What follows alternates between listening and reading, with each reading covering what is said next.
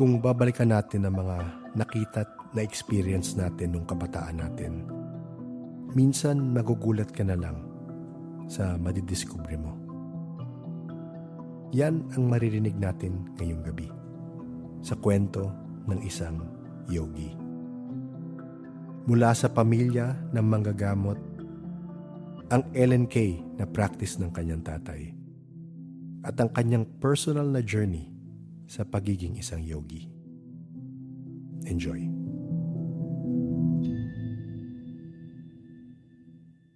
So, good evening, teacher.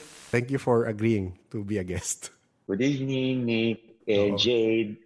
Ayan. So, ako yung nagbuyo kay teacher na sabi ko, baka gusto mo magkwento. Kasi very interesting lang na, alam mo yun, parang nag-uusap lang kasi kami, tapos na-mention niya about accepting different beliefs. Kasi nag-oom, tinuturo ni teacher oom. And doon na nag-start yung conversation natin, di ba? So, kahit simulan natin doon sa, kasi na-mention mo na sa family mo, ikaw up to you kung gusto mo lumabas kung taga saan ka.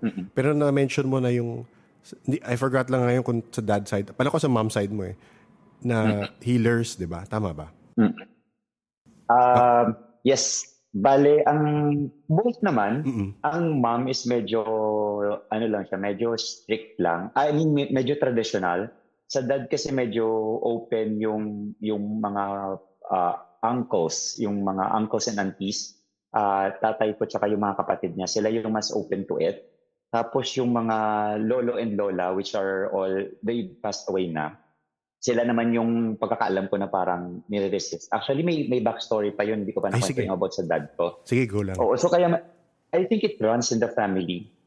Sa mother side naman meron din. Bali yung nanay ko, essentially, I would parang consider her a healer kasi you know the thing with suhi, yung kapag pinanganak ka na baliktad. So, ganun yung nanay ko. Parang meron siyang, I don't know kung it's parang gift siya na every time may matinik. Tapos she's just going to rub the throat tapos mawawala na. So ganun lang. As in, ira-rub niya lang, parang minamassage niya. I don't know what she's doing. To be honest, parang naalala ko, nag-eavesdrop ako, nagkukwento. Actually, hindi siya kwento. Okay. Nag-aaway sila ng tatay ko that time. Okay. Actually, pinatigil siya kasi most of the kumbaga nagpapagamot, siguro mga lalaki. Okay. So yung tatay ko bilang siloso siya, sabi niya, stop mo na yan kung ano man yung ginagawa mo kasi baka mamaya yung iba nagte-take advantage siya na baka wala naman tinik, gusto lang talagang hawakan yung leeg nila, parang gano'n. Pero parang yun. Kaya sabi niya, hindi ko naman to ginusto. So parang, yung nanay ko hindi rin siya naghihingi ng donation. So parang pumupunta lang talaga. Gusto niya talagang tumulong lang. Parang kumbaga sa yoga, para siyang seva. Okay. No? Parang you're just, parang service mo lang na walang nothing in return. So ganun ginagawa niya. Tapos, pinatigil ng tatay ko kasi yun nga, out of jealousy dahil nga puro, ang una parang naalala ko, pag mga bata, tsaka yung mga babae, okay lang. Pero minsan mga tatay, alam mo yun, so nagsaselos at pinatigil. So nagkakapila sa labas ng bahay, ganun level? At naalala ko, okay, alam mo, Nick, Oo, ganito ako kapag pag nagkakwentuhan tayo, may magti-trigger na memory, tapos maalala ko siya. Sabi mo ngayon. So sa mother side ko to ha. So technically mother and father side yung parang healer. Yes. Tapos actually before, wala akong concept ng healers, inisip ko lang na parang ang weird ng family ko. Parang to the point na sabi ko bakit gano'n? Ba't hindi na lang normal na family na parang yung walang ganyan scene sa bahay? Kasi as a kid, di ba, parang you're not going to be proud of it naman kasi parang you would think na ay parang ang freak naman ng family ko kasi may ganyang, ganun. Ganun yung impression ko that time. Tapos naalala ko na there's this thing na sa mother side pa rin to ha, sa lola naman lola ko sa mom. Oo. So ang tita ko yung parang one of the eldest nila na sister, para siyang, I don't know kung apparition is the term kasi what she usually do is hahawak siya sa santo, so yung palm niya naka-flat, tapos ipapatong yung santo sa top, sa palms. Ipapatong doon, tapos ito na-witness ko to as a kid Okay. Hindi ko alam kung gaano ka-click, ano yung memory ko that time. Tapos nakapatong, tapos mag-a-ask ka doon, tapos mag-shake yung santo. So mag-tilt siya forward kung oo siya sa question, magtitilt siya sideways kung hindi. So parang ganun siya. Oo. So, up until now, kasi syempre bata ako noong time na yun, I actually haven't asked about this kung i-confirm sa kanila na inalala ko dati nung bata ako may ganito. Totoo ba yun? For all we know, baka scam lang siya. Hindi ko din alam actually. Pero may gano'n na sa family. Parang may gano'n na, kaya hindi na siya, common na siya kumbaga. Tapos, ang ginagawa ng mga neighbors, to the point na yung neighboring town, like yung halimbawa sa town namin, sa Negros ako actually sa Occidental. So yung mga neighboring towns, kasi kilala yung family ng nanay ko na may ganun na sister. So dinadala doon, tapos alam mo yung parang pinapahawa in a sense na tinatabi nila yung mga santo nila. Dadali nila kahit anong santo nila sa bahay, dadalhin tapos itatabi sa santo. Pero surprisingly, ginagawa din. Kaya nga, kinikilabutan na naman ako, pag naalala ko. These are the memories na Nick, na nakalimutan ko na. Ngayon ko lang siya random na naalala ko. Oh Lord, may ganito pa palang nakalimutan ko na to eh. Tapos, itatabi yun. Basta naalala ko lang that time. I have this thing kasi na before na ng bata ako, feeling ko yung mga santo, ang lalaki nila, parang natatakot ako kasi mukha silang buhay. So parang, tapos nakita ako, itong very clear sa memory ko na yung sa sala ng lola ko, kasi doon nakatira yung tita ko, yung eldest nila. Yung nanay ko separated na kasi na may husband na siya. Separate family na kami, separate home na kami. Pag pumupunta ako doon, nakikita ko kung saan yung mga santo. Siguro parang mga 7 or 8 na santo na tabi-tabi sila. Tapos nasa gitna yung pinaka-santo ninyo na hawak-hawak lagi ng tita ko. Alam mo, I kid you not, as a kid, I don't know kung nag-hallucinate lang ako. Nakikita ko silang gumagalaw. Okay. Alam mo yung... if you watch the Harry Potter movie na yung mga paintings na gumagalaw, yun yung naalala ko kaagad kapag nasabi ko, Lord, parang pinikalabutan ako kasi parang nangyari sa akin ng bata ako. So, ganun siya. Isisingit ko, maraming nagkukwento ng ganyan. Kasi para lumalabas, nagiging vessel sila for spirits. So, as to kung mabait yung spirit or hindi mo ma-sure unless sobrang attuned ka to it. So, talagang merong pumapasok. May kwento sa amin, nasa church siya, sensitive siya, nakatingin siya sa taas kasi nandun yung mga santo. Nag-uusap daw yung mga santo. Uy, dinasalan ako na ganito, maraming dumasal sa akin ngayon. Ganun daw. Sabi niya, feeling niya, sira ulo siya. Bakit? Naririnig niya, tsaka nakikita niya gumagalaw sila. So, ay, kinakalibutan ako. Wag mo ma-feel na kakaiba yun kasi marami naka-experience nun, kagaya nung na-experience mo. Naisip ko sa kasi sabi ko, bata pa naman ako nun, so baka pwedeng, alam mo di ba pag bata tayo minsan, pero feeling ko pure kasi tayo pag bata tayo, may mga nakikita tayo na hindi na natin nakikita pag adult tayo kasi parang yung mind natin saturated na, yung pineal gland natin, puno na ng fluoride. If you believe in that, ako kasi I believe in that na parang pag gano'n, na siya, nabablock siya. So, tayo naman yung full potential natin, grabe eh. Sa yoga lang, di ba? Mapapansin nyo, may mga nagagawa tayo na usually hindi natin nagagawa kapag hindi natin siya, hindi tayo na-introduce sa yoga. So parang imagine yung mind natin kung ano yung potential nun. Potential, yes. Talagang i-harness lang natin siya. So, feeling ko as a kid, meron na tayong innate na gift. Tapos, kaya di ba may mga bata minsan na may nakikita sila, tapos sasabihin na may mga kalaro sila, pero tayo as an adult, hindi tayo naniniwala. O yung mga di ba kasi sabihin, ay bata lang yan, parang nag-invento lang. Pero there's a certain truth to that na parang baka may nakikita kasi nga, hindi lang niya kayang siguro i-verbalize or ipaliwanag or i-explain kung ano man yung nakikita niya. Pero di ba the adults would sometimes deny it or wouldn't believe kasi isipin nila, hindi, gawa-gawa lang yun kasi bata. Parang it's just all in the mind, parang gano'n. Yun yung nakakatakot. So, wait lang, I lost my trail of thoughts. Balik ako doon sa mom mo. Oo, parang backstory kasi sa mom and dad meron. Okay, i-pull ko na ha para isa diretso bago ko siya ituloy doon sa kwento ko. Go lang. Sa dad ko naman, interestingly, ito yung meron siyang, ang tatay ko mahilig sa anting-anting, sa mga amulets. Okay. So name it, he has a lot of it.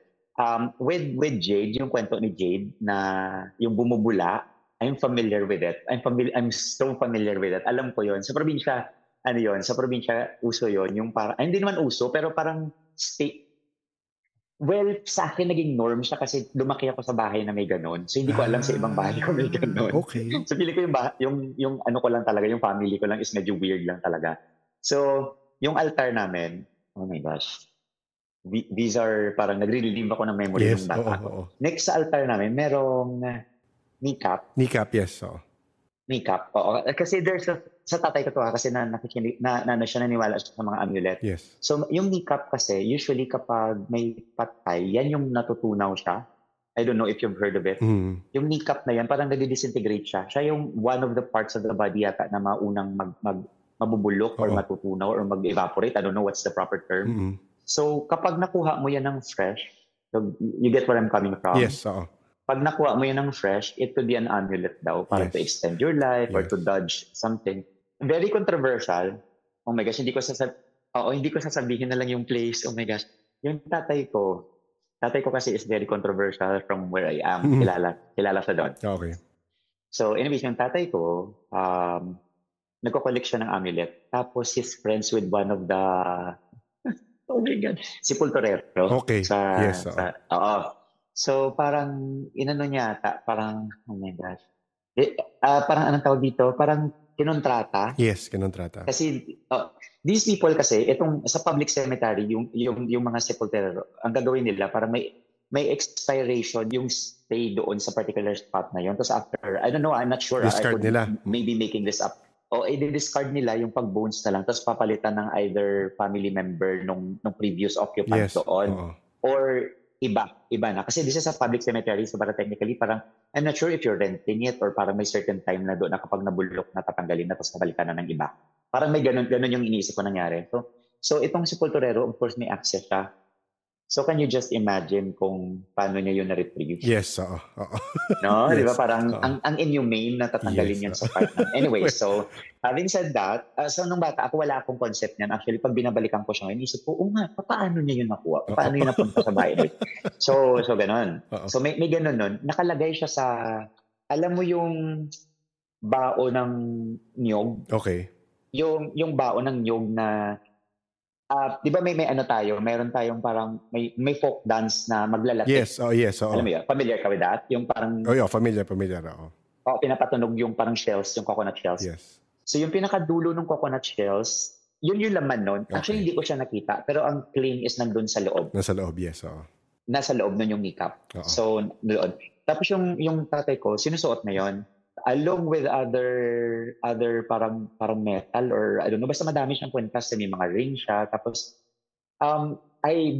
nung una ako naniniwala kasi iniisip ko, sabi ko hindi, ano lang yun, parang pag mind ka yung pagbata ka, yung mind mo, di ba parang hindi ma-process yung mga bagay-bagay. Oo.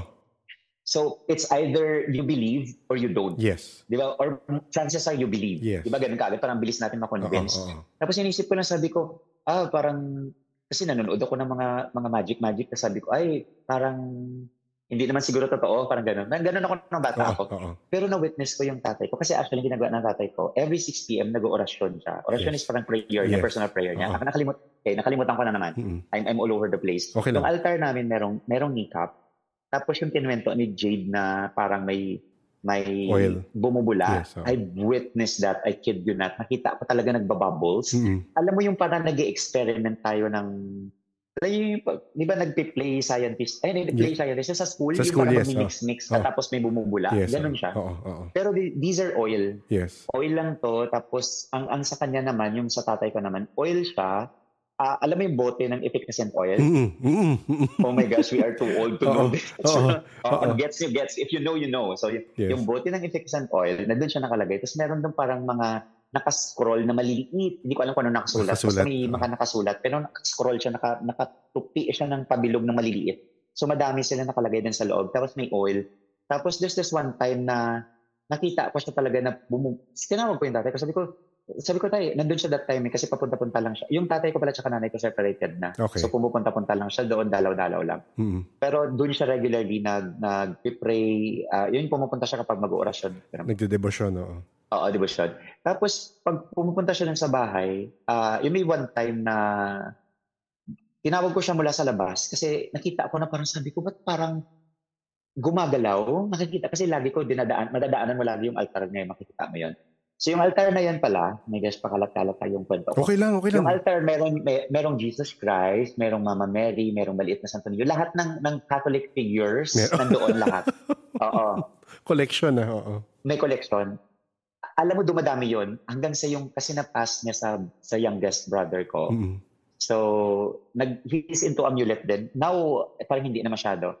So, ang daming laman. As in, para siyang may memory, para siyang museum ng iba-iba. O iba-iba yung nandun, may makikita akang parang mga cross. Okay. So, ang tatay ko, na-witness ko siya one time.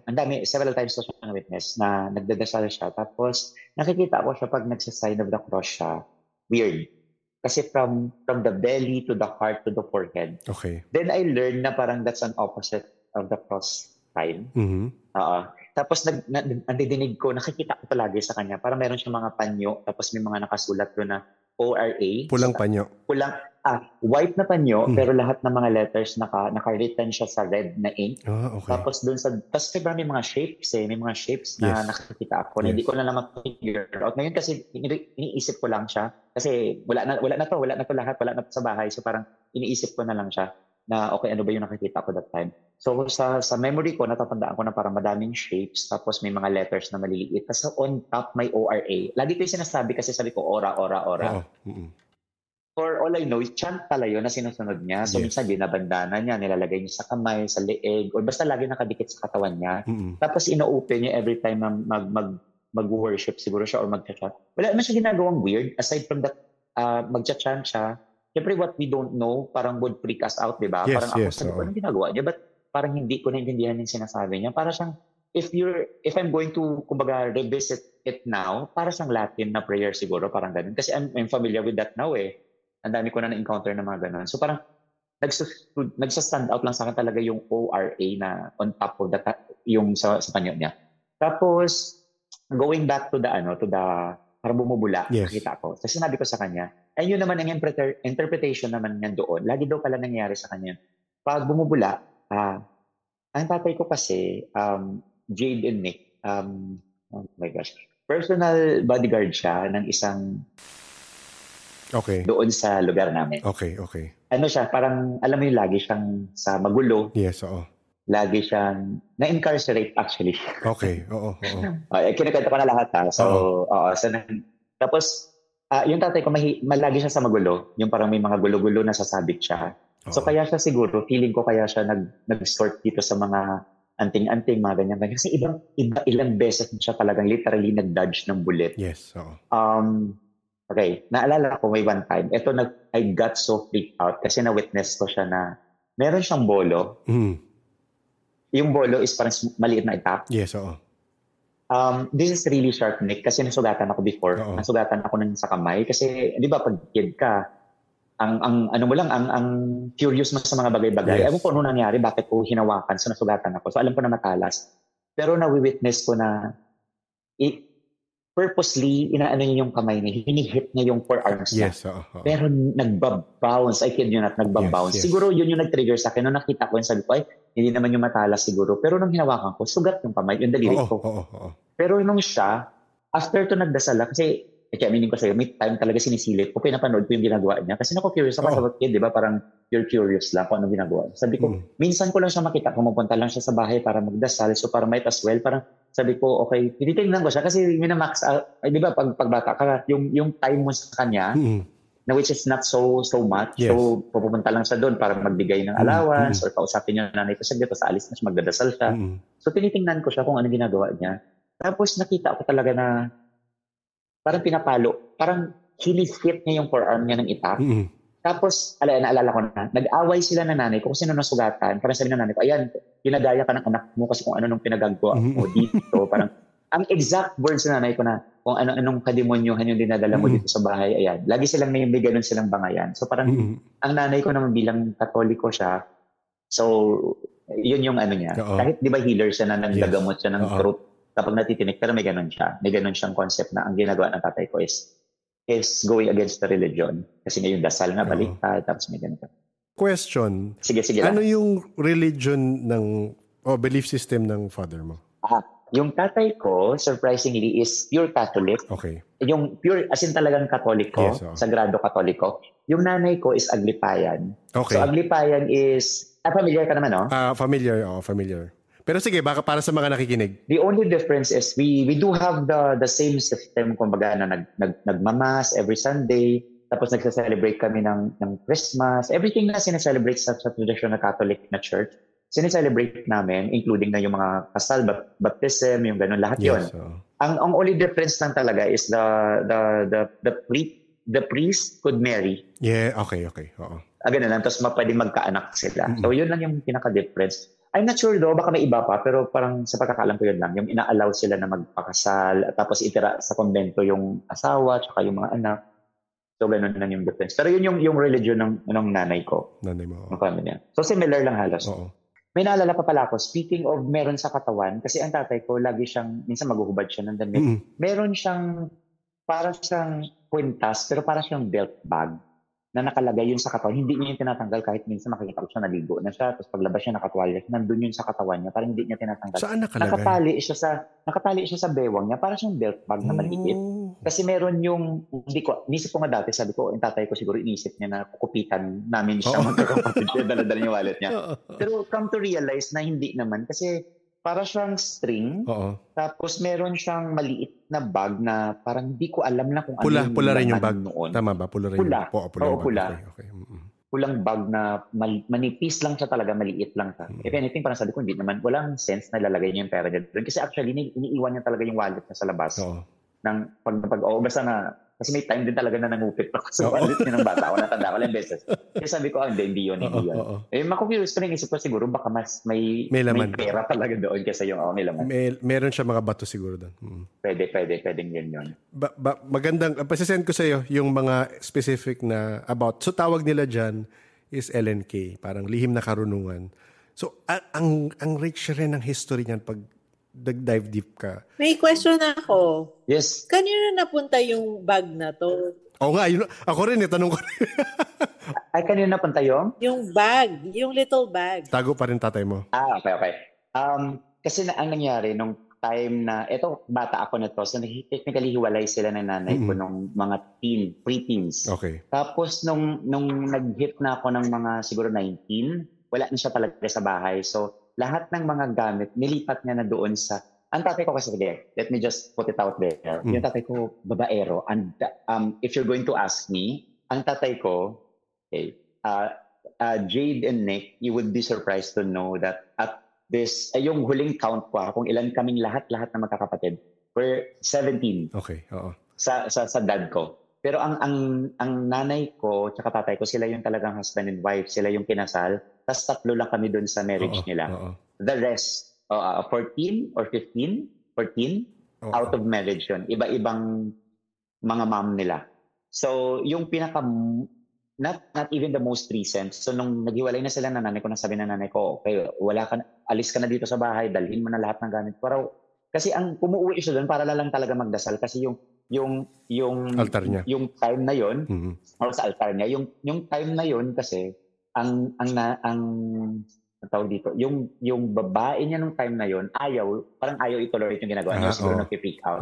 Plus naalala ko pa, ayaw i-give up ng tatay ko yung lugar kasi ang likod ng bahay namin, naalala ko to sige. Ang tatay ko kasi martial artist siya. So nagtuturo siya ng karate. Surprisingly wala sa amin yung kuya ko, ako, tsaka yung bunso namin. Walang hilig. Parang sa kanila motor, na nagmamotocross sila. Ako naman, siguro ngayon, yoga. So parang walang sumunod sa kanya na nagkakarakarate. So ganun siya, martial artist. Kaya na rin nakuha yung work niya na naging parang private bodyguard siya ng mga because of that kasi na sa skill niya. Tapos, doon sa likod ng bahay namin, meron ang likod ng bahay namin, may parang swampy area. Tapos merong malaking puno. Ang malaking puno na to, nakalimutan ko na kung ano siya, kung akasya siya or pinibag yun, tinanggal. Tapos yung parts ng kasi ang altar na ginawa, parang personalized yun sa kanya. Parts nung puno na pinag-chop-chop, yun yung ginawang part doon sa altar. If that's so parang may part doon sa puno na tinanggal na ginawa doon, para kinonstruct para doon. Maliit na naman yung altar, kahoy lang siya na may mga figurine, may mga kung ano-anong gods and na images doon. Tapos yung kinat yun kasi doon siya magtuturo ng karate sa mga bata, sa mga adults na gustong matuto.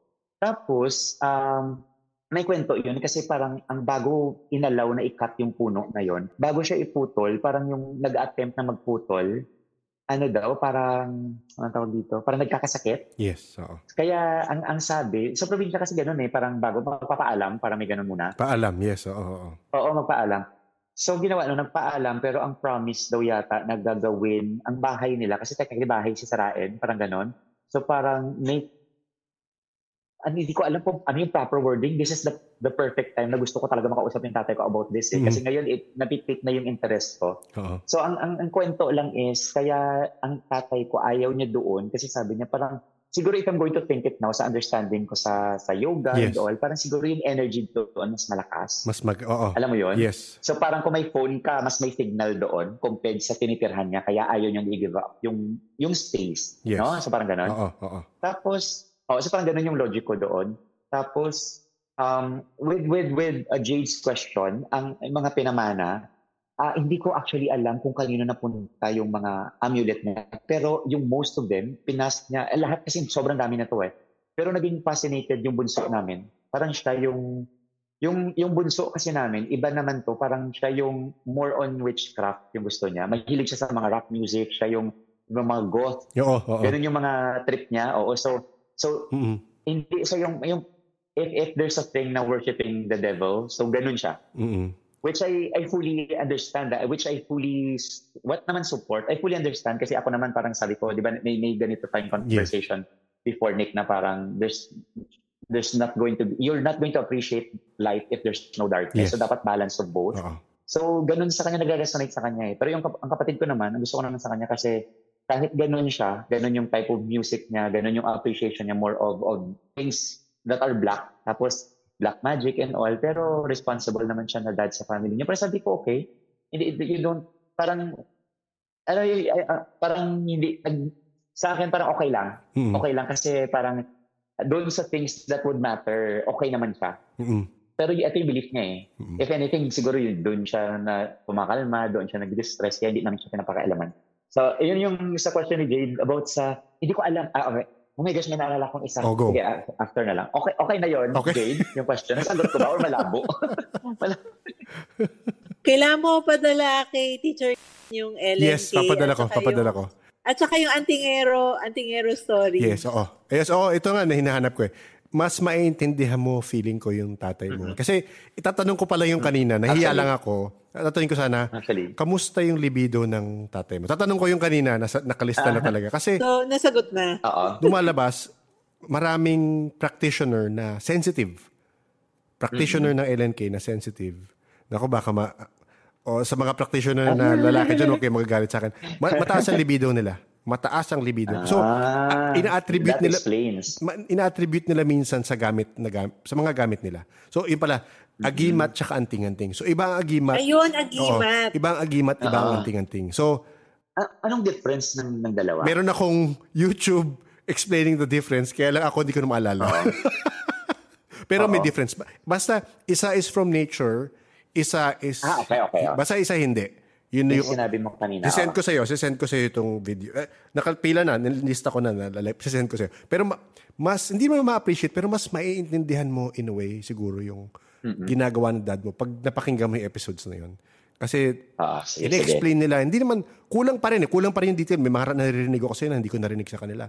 Pero, for sure, madami akong maaalala pa. Pag napakinggan mo. Mas maintindihan mo, in a way, na kung bakit kaya ganun yung practice niya. Tanong ko rin, so, yung sinabi mo sa bunso na kapatid mo, ang practice niya is Wicca, tama ba? Oo. Ganun naman siya. Oo. Na-appreciate niya lahat, everything na witchcraft, parang ganun naman siya. Ganun yung fascination niya, kumbaga. Tapos diba nasabi ko kanina yung altar namin, parang pinamana hindi naman pinamana kasi nung yung mga natira doon, ang tatay ko na aksidente siya. I don't know dahil nung umalis siya sa bahay na parang hindi na siya nakakadasal. Kasi nung before pa na-active siya sa prayer, parang ilang beses na nabaril siya, hindi naman siya wala nangyari sa na-hospitalize siya, tapos after a week, parang okay na siya. Tapos may time din na parang nabangga yung sinasakyan niya, parang okay lang din naman siya. Tapos itong one time na to, yung tatay ko kasi umiinom. So yun yung parang pinakabisyo niya. Umiinom siya tapos, dati may nagsasabong din siya pero nawala na yun. Tapos umiinom. Tapos babae. Oo. Babaero. As in, tapos, pero mabait siya. I mean, kahit ganun yung tatay ko, as in sa iba parang natatakot sa kanya. Alam mo yung ang respect sa kanya is out of fear. Oo. May nasa sense ko na gano'n, parang siguro nire-respect siya kasi takot sa kanya. Pero madami ako narinig na story na lagi nila sinasabi, uy, dahil ko hindi dahil sa tatay, hindi ganito, kundi dahil sa tatay, hindi ganito. Parang ang dami niyang good deeds din na hindi ko alam, na hindi namin alam. Na ako lang parang, dumating kasi sa point na hinate ko siya talaga sobra. Sabi ko parang, kung pwedeng magpalit lang ng tatay, ayoko siya, yun yung tatay. Kung sige normal lang na parang, alam mo yun, yung normal na tatay na kung ano yung ginagawa na normal na tatay siya. Kasi ang dami niya talagang ginagawa na parang hindi normal for me. As in, parang, kaya hindi kami talaga, kami actually yung, di ba sasabi sa family, kung sino yung kamukha mo, yun yung hindi mo kasundo. No? Kung tito naman ako ngayon Kamukha mo. Ako daw yung kamukha. Talaga? Eto, ngayon, sa itsura ko ngayon, ganito yung itsura niya. Nung kabataan niya, nung nakaidarang ko siya. Tapos, yung tatay ko na-aksidente siya. So, nung na-aksidente siya, na-hospitalize siya for... Yun yung hindi na siya active magdasal. Yun yung parang sabi ng nanay ko, umalis ka na, dalhin mo ng mga gamit mo. Feeling ko, totoo na yung energy doon, iba, doon sa bahay because of the tree, siguro. Kasi, nung umalis na siya, hindi ko alam kung gaano na siya kadalas. Hindi ko na siya nakikita kung gaano siya kadalas magdasal or mag-orasyon. Kaya nga sabi ko, na parang nag-ano din na kasi syempre masama din yung loob ko na na-aksidente siya. Sabi ko sa nanay ko, parang sinisipin nanay ko, sabi ko, ayan kasi pinaalis mo kung dito lang yan, edi sana, di ba? Parang ako naniwala na ako na dahil doon kaya nasa-save siya. So tapos, cut to itong sa bunso na, so parang siguro after several years na, so mga 10, almost a decade, nalaman ko tong bunso namin. May alam ko na ng teenager siya nga, yung may hilig siya sa mga witchcraft, gano'n, yung mga anything metal. Metal sa music and then witchcraft. Tapos parang nado-drawn siya doon sa ganung subject. Tapos marami siyang mga trinkets na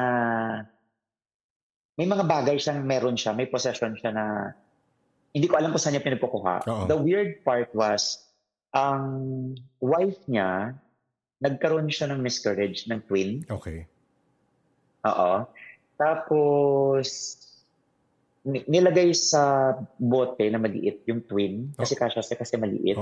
Tapos, nakalagay dun sa altar kung saan yung ginagamit ng tatay ko. Pero wala na yung mga staff ng tatay ko. Ito yung sa kapatid ko na. Yung sa bunso na namin. So, ang dami doon may mga... Ang kapatid ko na, mahilig siya sa yung mga alternative na medicine. Kaya nga sabi ko, gusto ko pag bumalik ako ng India, gusto ko mag-take ng alternative medicine kasi may ganun Ayurveda. Ganun siya. Siya nagmana sa nanay ko, yung nanay ko, hindi siya, pag sumasakit yung ulo, hindi siya uminom ng mga tableta, nagtatapal-tapal lang siya. Ganun yung kapatid ko, na bunso. Parang, talaga? Kaya niya? Kahit in this day and age, ayaw niya. Kasi siya din yung may ganun siya na parang yung government, may na mindset tayo na parang, kinokontrol yung mind natin. So ganun siya. Ganun naman siya. Ganun yung personality niya. Ito pagkaintindi ko, sa mga nakausap ko rin lang. Again, ako, kagaya nung sabi mo na parang mas darker yung practice niya, ganun. Ano yan? For me, ito opinion ko to. Conditioning sa atin yan ng church Conditioning sa atin na church na witchcraft or Wiccan is darker. When in fact, pag nakausap mo yung mga nagka-practice niyan, it is just that... Ang babait. Oo, tsaka hindi siya darker. Ano siya? Nature lang siya. Nature ang ano. Pero mahilig lang siguro talaga siya sa rock. Sa akin, ang point ko lang is marami sa atin na hindi exposed sa ibang aspect of spirituality. Ikaklamp natin kagad na darker yung, just because, yun nga, feeling ko influence ng church. Akin lang yun. Totoo naman. I fully agree. Ay nako, you opened up another topic, yung sa church. Ay grabe, ang dami kong... anyways, balikan ko muna yung sa sa kapatid ko. Sa yung yung parang doon siya, ganun din siya, nagpe-pray siya, tapos may mga nag-o-offer thinking about it, mas nado-drawn siya sa nature. Ganun din yung nafe-feel ko ngayon, parang part of me, medyo ganun ako na parang I hug trees. Ito yung pag tumatakbo ako, after ko tumakbo, yayakap ako sa puno, wala akong pakialam kahit nakakita ako, kahit ano isipin ng mga tao. Kasi sabi ko, parang, I don't know, parang uncomfortable doing it. Tapos nakukuha ko yung energy. Alam mo ba, may one time, Nick and Jade, na nag-run ako after ko mag-run. Tapos dito sa Ayala Triangle, may mga puno dyan na parang eucalyptus siya na rainbow eucalyptus. Meron diyang puno na every time wala akong punta dyan na hindi ko siya niyayakap. Okay. As in talagang, regardless kung may tao, wala, niyayakap ko talaga. Minsan pa simple lang kasi I don't want to freak other people out naman. Pero I think it's normal thing naman na you would see that no? Yes. Alam niyo yung mga bata, pag nakikita nila ako, ginagaya nila ako, naghahag din sila sa tree, which I really, really love. Tapos, nakwento ko to sa isang friend ko na tree hug din. Tree hugger siya. So, after ko i-hug yung tree, kaya ko ginagawa, kasi parang instant boost, parang nakukuha ko yung energy. Tapos at the same time, di ba nag-earbuds ako? Yes. So itong, never to nagtifail gusto ko ipa-experience sa inyo. Hindi ko alam kung sa akin lang ito nangyayari or pag pina-experience ko sa inyo or ma-experience nyo rin siya. So di ba may earbuds ako. So nakakonect siya sa Bluetooth, sa music, all throughout. Kahit nakahag ako sa tree, nagko-connect. Never nangyayari na kapag hinahag ko yung tree na hindi siya madidisrupt. May time na parang buzz na lang siya. Or parang alam mo yung parang nagsiskip na CD na hindi naman kasi Bluetooth dapat to dapat continuous other than yung signal na lang na-disrupt, diba? Or data mo. Yes. Pero never fail na kapag pag yumayakap ako, parang siya nagsiskip na CD. Or minsan, alam mo yung parang nagme-melt yung music. Yung pag halimbawa, yung song nag-elongate, parang humahaba yung lyrics. Parang may ganun siyang nangyari. Parang may nadi-disrupt. Sabi ko, energy. Ibig sabihin, parang pinoprove niya lang na may energy na binibigay yung tree. Same as you removing your shoes tapos magpapaa. Yes. So ginagawa ko yun. So mag-stay ako sa park. Pag nagko-cool down ako, yun usually ginagawa ko. Yayakap ako ng tree, tatanggalin ko yung paa ko kasi tumakbo ka, pagod yung paa mo. Sobrang, I feel revitalized after. So part of me, feeling ko na-appreciate ko rin yung witchcraft kasi they're more appreciative of nature. Yes. Which I am. To the point na nasabi ko to sa iyo, Nick, na nakwento ko to sa iyo. When I shower, nagta-thank you ako sa water. Kinakausap ko yung water. Kasi talagang kinikil ko siya. Sabi ko, thank you kasi itong tubig na to sobrang essential to, pero there are people that are deprived of water. Yes. No? Yung drinking water, and then yung comfort na binibigay niya, kung how refreshed you are, di ba kapag mainit, tapos maliligo ka, that alone is for me is such a magical experience. Kapag naliligo ako, I look forward to it. Regardless kung malamig or maligamgam yung tubig, I really, parang, I don't know, siguro nature na lang sa akin na gawin yun. Na hindi ko na iniisip kung anong, sinishare ko na sa inyo. So parang, I couldn't care less siguro kung ano isipin ng tao. Basta I'm happy. That's the things that I look forward to. Alam mo, teacher, gagawin ko yan bukas. Sinasabi, Jade, ibang level. Kasi parang there's always parang we need to be grateful more times in the day. And I think thanking water while you're showering is a good thing. Even the water that you're about to consume, mag-say ka lang ng mga words na positive words like I love you. Like even water lang to masakit yung tiyan mo. Several times na ito nangyayari sa akin, parang nasanay na lang ako na hindi na ako nagugulat sa effect niya. Na halimbawa yung water, sabi mo, masakit yung tiyan ko, tapos yung water na yan, inumin mo siya with an intention na it would heal the body. Kasi papasok sa katawan mo yan, bulungan mo siya na, uy, pagalingin mo ako No? Parang ang ganda niyan magagawa ko yan. Sa word na yun na sinabi mo sa water, as opposed to you, may napanood ako actually, ginagawa ko na to, kaya nung napanood ko tong video na to, nag-resurface to, parang 90s video pa to, nag-resurface to sa YouTube, I'll send you the link about sige. Sabi ko, oh my gosh, I'm in the right path, kasi nung nakita ko tong video na to, meron siyang, parang dinidescribe, Japanese video to na parang may translation na, may caption na sa baba, na parang may Japanese na scientist na parang nilagay niya sa microscope yung water. As in talaga makikita mo yung formation ng waters. Yung kung gaano yung pinaka to the tiniest yung molecular level siguro niya. Kapag nag-curse ka sa water, limbawa you say bad things sa water, parang ang pangit ng itsura niya. Ang pangit doon sa microscope pa. Pero pag sinabi mo na, I love you, or I'm happy, I value you, anything positive, makikita mo na ang ganda ng shape. Kita niyo yung pinakamaliit na snowflakes. Ganun yung itsura niya. Parang ang ganda ng design, ang ganda ng itsura. Kaya sabi ko, okay, so that makes sense. Parang anything that you consume, di ba? You didn't want na... Yes. Oo. Kaya di ba, pag nagluluto, pansinin mo pag may nagluluto, tapos yung nagluluto, kumakanta, happy, chances are masarap yung luto. Kasi yung intention. Yes, totoo. Oo, it's all about intention. Pero alam mo, yung si our friend, yung daughter niya, ginawa niya yung experiment na yan. Watching that YouTube, yun nga yung Japanese na yan. So, kumuha siya ng bread. So, yung isa, yun nga, yung isa hindi niya pinansin. Yung isang bread, everyday, kinausap niya. Tapos nakita mo yung bread na hindi niya pinansin, naging bulok after like, basta mabilis lang na bulok siya. Mm-hmm. Tapos yung bread na kinausap niya everyday, parang hanggang that day, hindi pa rin siya nasisira. Mm-hmm. Tapos pareho silang nasa labas. Yun talaga eh. Yun yung natutunan ko sa mga nakausap ko is with the intention and emotion. So tatabihan mo ng emotion yung intention. Super effective. Kasi parang, yun nga sinasabi nila, yung mga tao na yung emotion nila down na down or yung ugali, they choose to be miserable, they choose to be angry, they choose to be mean to other people. Tapos may intention pa sila, yun yung mas nakaka-attract ng negative entities. Kasi, kumbaga nga, sabi mo, everything is energy, yun yung binabato mo sa universe.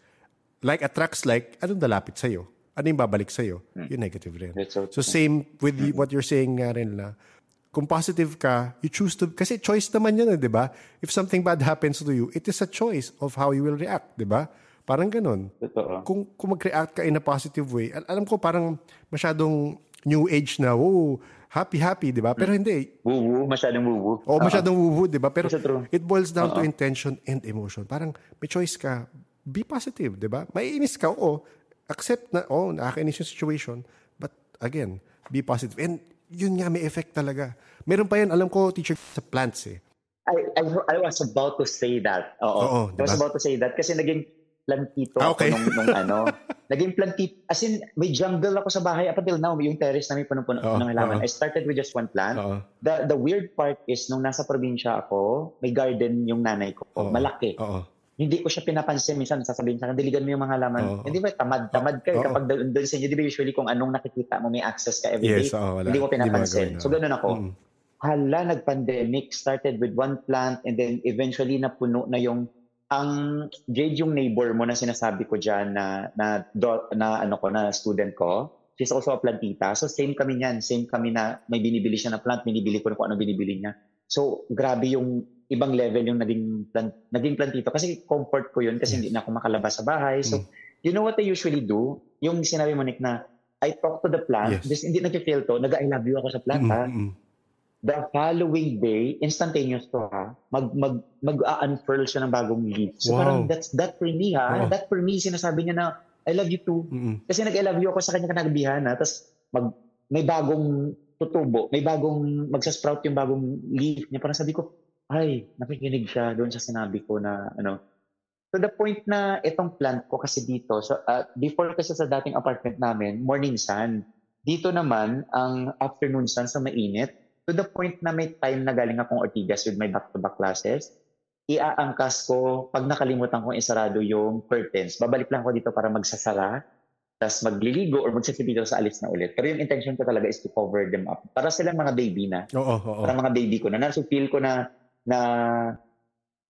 ayun na, pag hindi sila alagaan, but tinitreat mo siya, siyempre buong mga buhay ko eh, di ba? May sentient sila, yes. Pero I think they basta pag like the tree, di ba? Yes.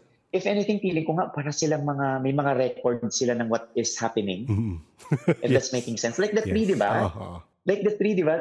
Imagine may mga trees na 100 years old, na witness nila lahat. For all we know pala, may mga matayan, may mga alam mo yung hindi natin alam pa eh. Marami pa tayong hindi alam kung may spirit yung tree.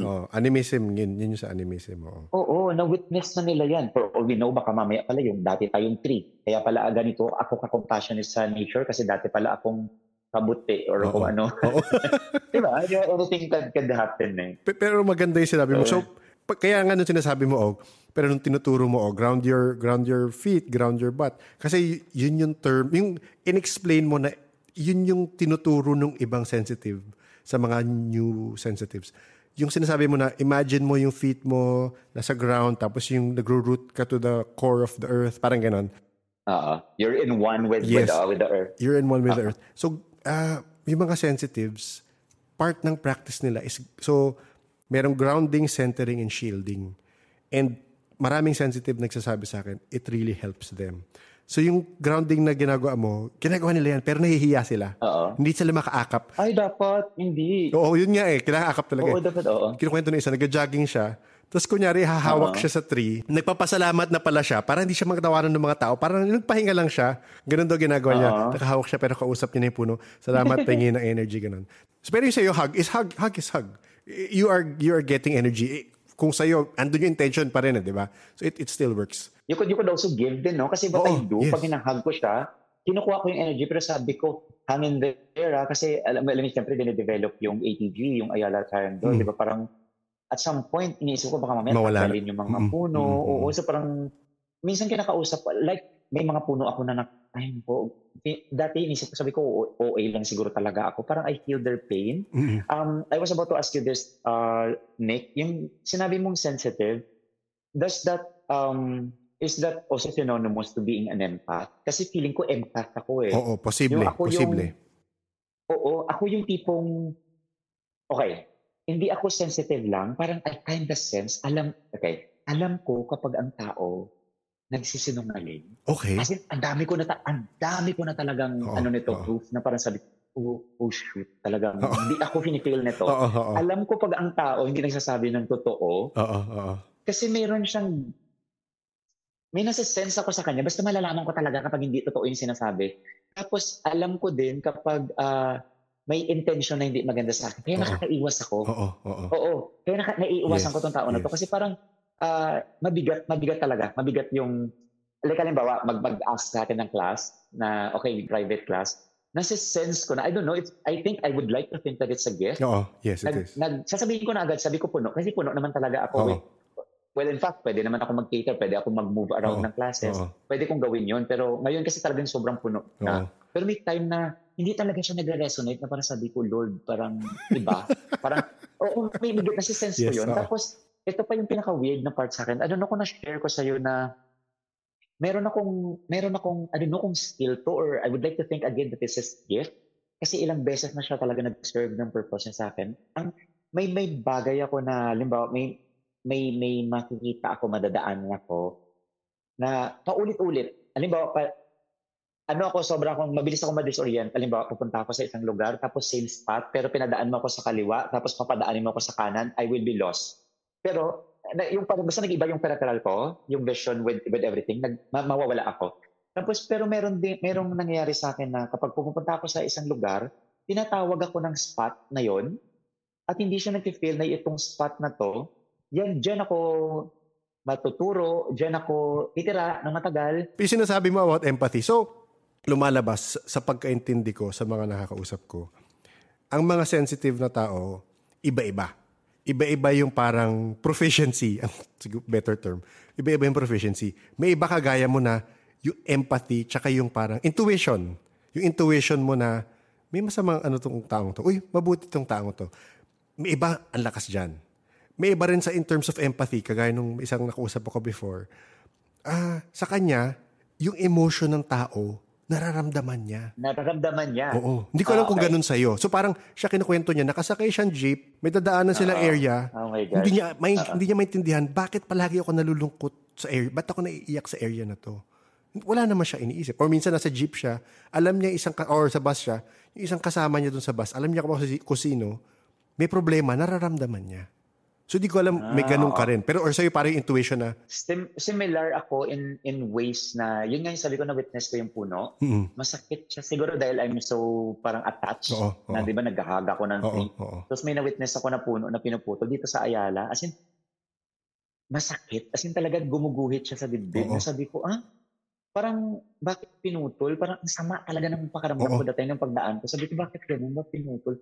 Same sa mga nakikita mo na this will sound weird. Okay lang yan. Yung mga minamanicure na yung tinitrim. Talaga? Yung mga bushes na tinitrim.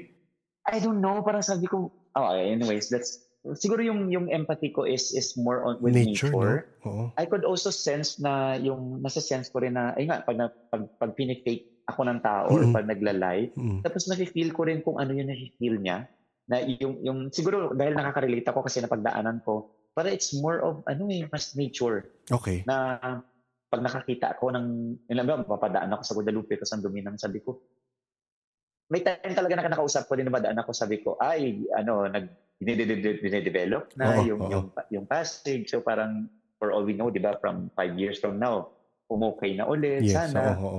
So may ganun, parang mas more on nature sa mga hayop. Kaya nga, that's one of the reasons na I tried veganism. Pero hindi siya talaga nag-work sa akin. Hindi siya nag-serve yung purpose sa akin. Kaya di ba napag-usapan na rin natin last time na parang, yes. you just have to, yung intention. Kasi now I'm starting to consume back ng fish and then nag-meat na rin ako. So parang yung intention na lang din na okay, nag-sacrifice ng life yung so yung itong food na to. So parang i-thank na lang yung sacrifice niya, and then it's for the betterment naman of yourself kasi nga para ma-nourish yung katawan mo, and then you could also share your blessings, do good with others. So parang ganun na lang. Ito yung sa mga friends ko na vegan for the animals, they're really passionate sila. Yung makikita mo sila, halimbawa may dadaan na yung mga truck na may mga baboy na dala, yung mga buhay pa, yung kakatayan pa lang, sila yung bababa sila para papainumin yung tubig. Naka-witness na kayo ng ganon? Hindi So ganun sila ka-extreme, yung bababa sila tapos papainumin nila ng tubig yung mga nasa cage, yung mga yung nasa cage. Tapos sila yung nafe-feel nila yung pain.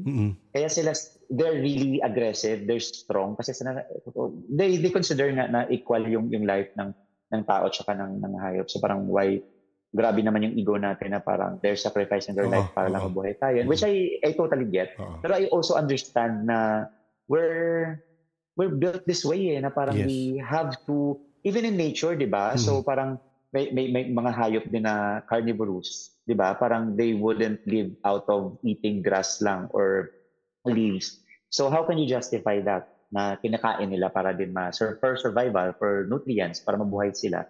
So parang yun yung understanding ko doon. Parang siguro ang hindi lang din ethical sa akin is maybe yung mawi-witness mo na pinapatay in front of you. Parang ganon. Oo. Kasi I've watched this documentary na oh my gosh, napunta tayo sa veganism. Okay lang. May napanood ako na documentary sa YouTube, sa Tibet yata to, na itong guy na to, nag-ano siya, lagi siyang, yung yak. Okay. Siya yung nagkakatay ng mga yak. Okay. Tapos, may orasyon sila na ginagawa.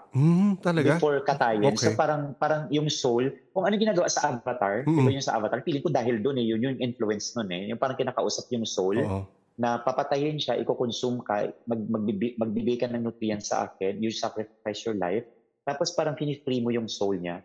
Dito naman sa parang permission, nag-a-ask ng permission to take away your physical body para lang mag-end up ka na maging nutrient doon sa magkukonsume sa'yo. So parang gano'n. Pero it's heavy doon sa heart ng kahit tanungin mo yung mga... Nagagawa, oo. Tanungin mo yung mga nag-chop ng... Technically, there's feeling ko kasi may dugo makikita mo na nag-scream pag pinapatay. So parang, how is it different to killing a person, di ba? Kasi nagbibig yung hayop na huwag mo akong patayan. So imagine yung pag ginagawa, kung gaano kabigat sa kanila pag ginagawa nila. Yun nga Oo. Di ba? Yung mga tawag sa kanila, matadero? Or parang, basta yung gumagawa nun. Ba't pa tayo napunta sa veganism bigla? Okay. Hindi kasi yung empathy sa mga hayop. Agree naman ako doon. Although kumakain pa rin ako, hindi ko pa rin mapipigil. Bumalik ako. Oo, bumalik ka nga. Nag-start lang ako kasi sa yoga tinuturo yung you have most of the yogis are vegan kasi nga it's the energy. We have this yung parang diet ng mga yogis, like for example we have tamasic, rajasic, and then we have I forgot the most the one that I should be yung dapat ini-embody ko. Okay. Tamasic, rajasic, and then kumbaga ang tamasic, ito yung mga food na would make you feel lazy and unproductive, like pizza and all of those, yung mga processed food. Yung rajasic, ito yung cook pero overcook pero healthy meal. Okay. Yung isa naman, oh my gosh, sige, sabihin ko sa'yo pag naalala ko. Okay lang. Siguro dahil I gave up veganism kaya hindi na siya nag-resonate sa akin. Ito naman, you eat everything healthy, non-dairy, anything na hindi nag-cause ng violence. Okay.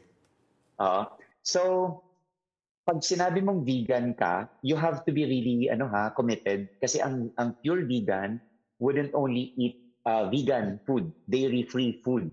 You would also be ethical kung paano mo na-acquire yung food. Yes, kung paano nakuha yun. So you have to consider everything. Oo, kaya ang kakilala ko ng mga vegan, they would go to the lengths na hindi sila gagamit ng toothpaste out of yung cosmetics nila na out of animal or tested sa animals, or even their clothes na parang yung manufacturer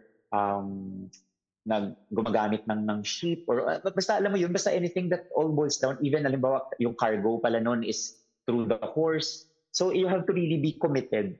So for me, yung pag nag-vegan kasi sabi, vegan ako kasi ganito. Though there are vegans for animals, vegan. Ako, I went vegan for my health naman. Yun naman yung reason ko, yung main reason ko. Then nag-follow na lang na kasi I love animals. So parang sabi ko, okay, parang natural progression na I feel for the animals, yung pain kahit paano na-feel ko na I don't want to witness it kasi pero now I'm back to eating, but then with a mindful intention na okay. Na you are appreciating the food that you're eating and then you're setting your attention. Parang sa nga rin yan parang sa I think American Indians ganoon na before they kill or bago nila totally patayin yung animal, parang papasalamat sila na may makakain sila kasi parang ganoon cycle of life naman ng, 'di ba?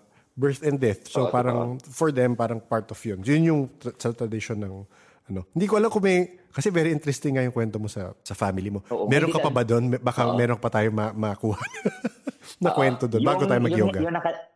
Actually yung talaga nito, nag-brought sa atin ng dito sa conversation na to was that one experience that I had na na-share ko sa inyo. Ay, sige, oo. No? Yun.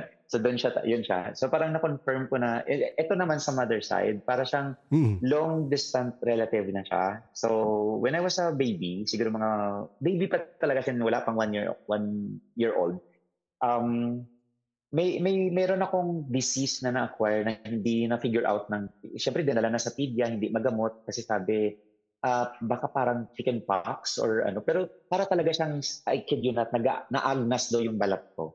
Kasi talaga hindi ako pwedeng damitan kasi pag dinamitan ako, didikit doon. As in talaga makikita mo na yung flesh. So ganun siya, parang bumubuka, parang boils na malalaki. So ganun na. Everywhere, mukha, lahat, kahit talampakan. So lahat talaga, kahit sa loob, yung mga loob ng bibig ni ganun. So, to the point na inisip nila baka daw hindi na ako mag-survive kasi syempre baby, paano mo i-feed na ang dami kong sa katawan. Tapos, ang ginawa, yung nanay ko, syempre, ang nanay ko kasi medyo weakling, may sakit siya sa puso, tapos hindi niya kaya yung ganito, nasa stress siya. So, ang sabi ng nanay ko, hindi niya alam kung anong gagawin niya. So, ngayon, pina-adapt ako sa parang healer to siya. Ito yung kamag-anak namin, long distant relative sa mother's side, si nanay, tawag namin sa kanya. Siya yung kapag may sumasakit yung tiyan, siya yung go-to doctor doon sa lugar namin.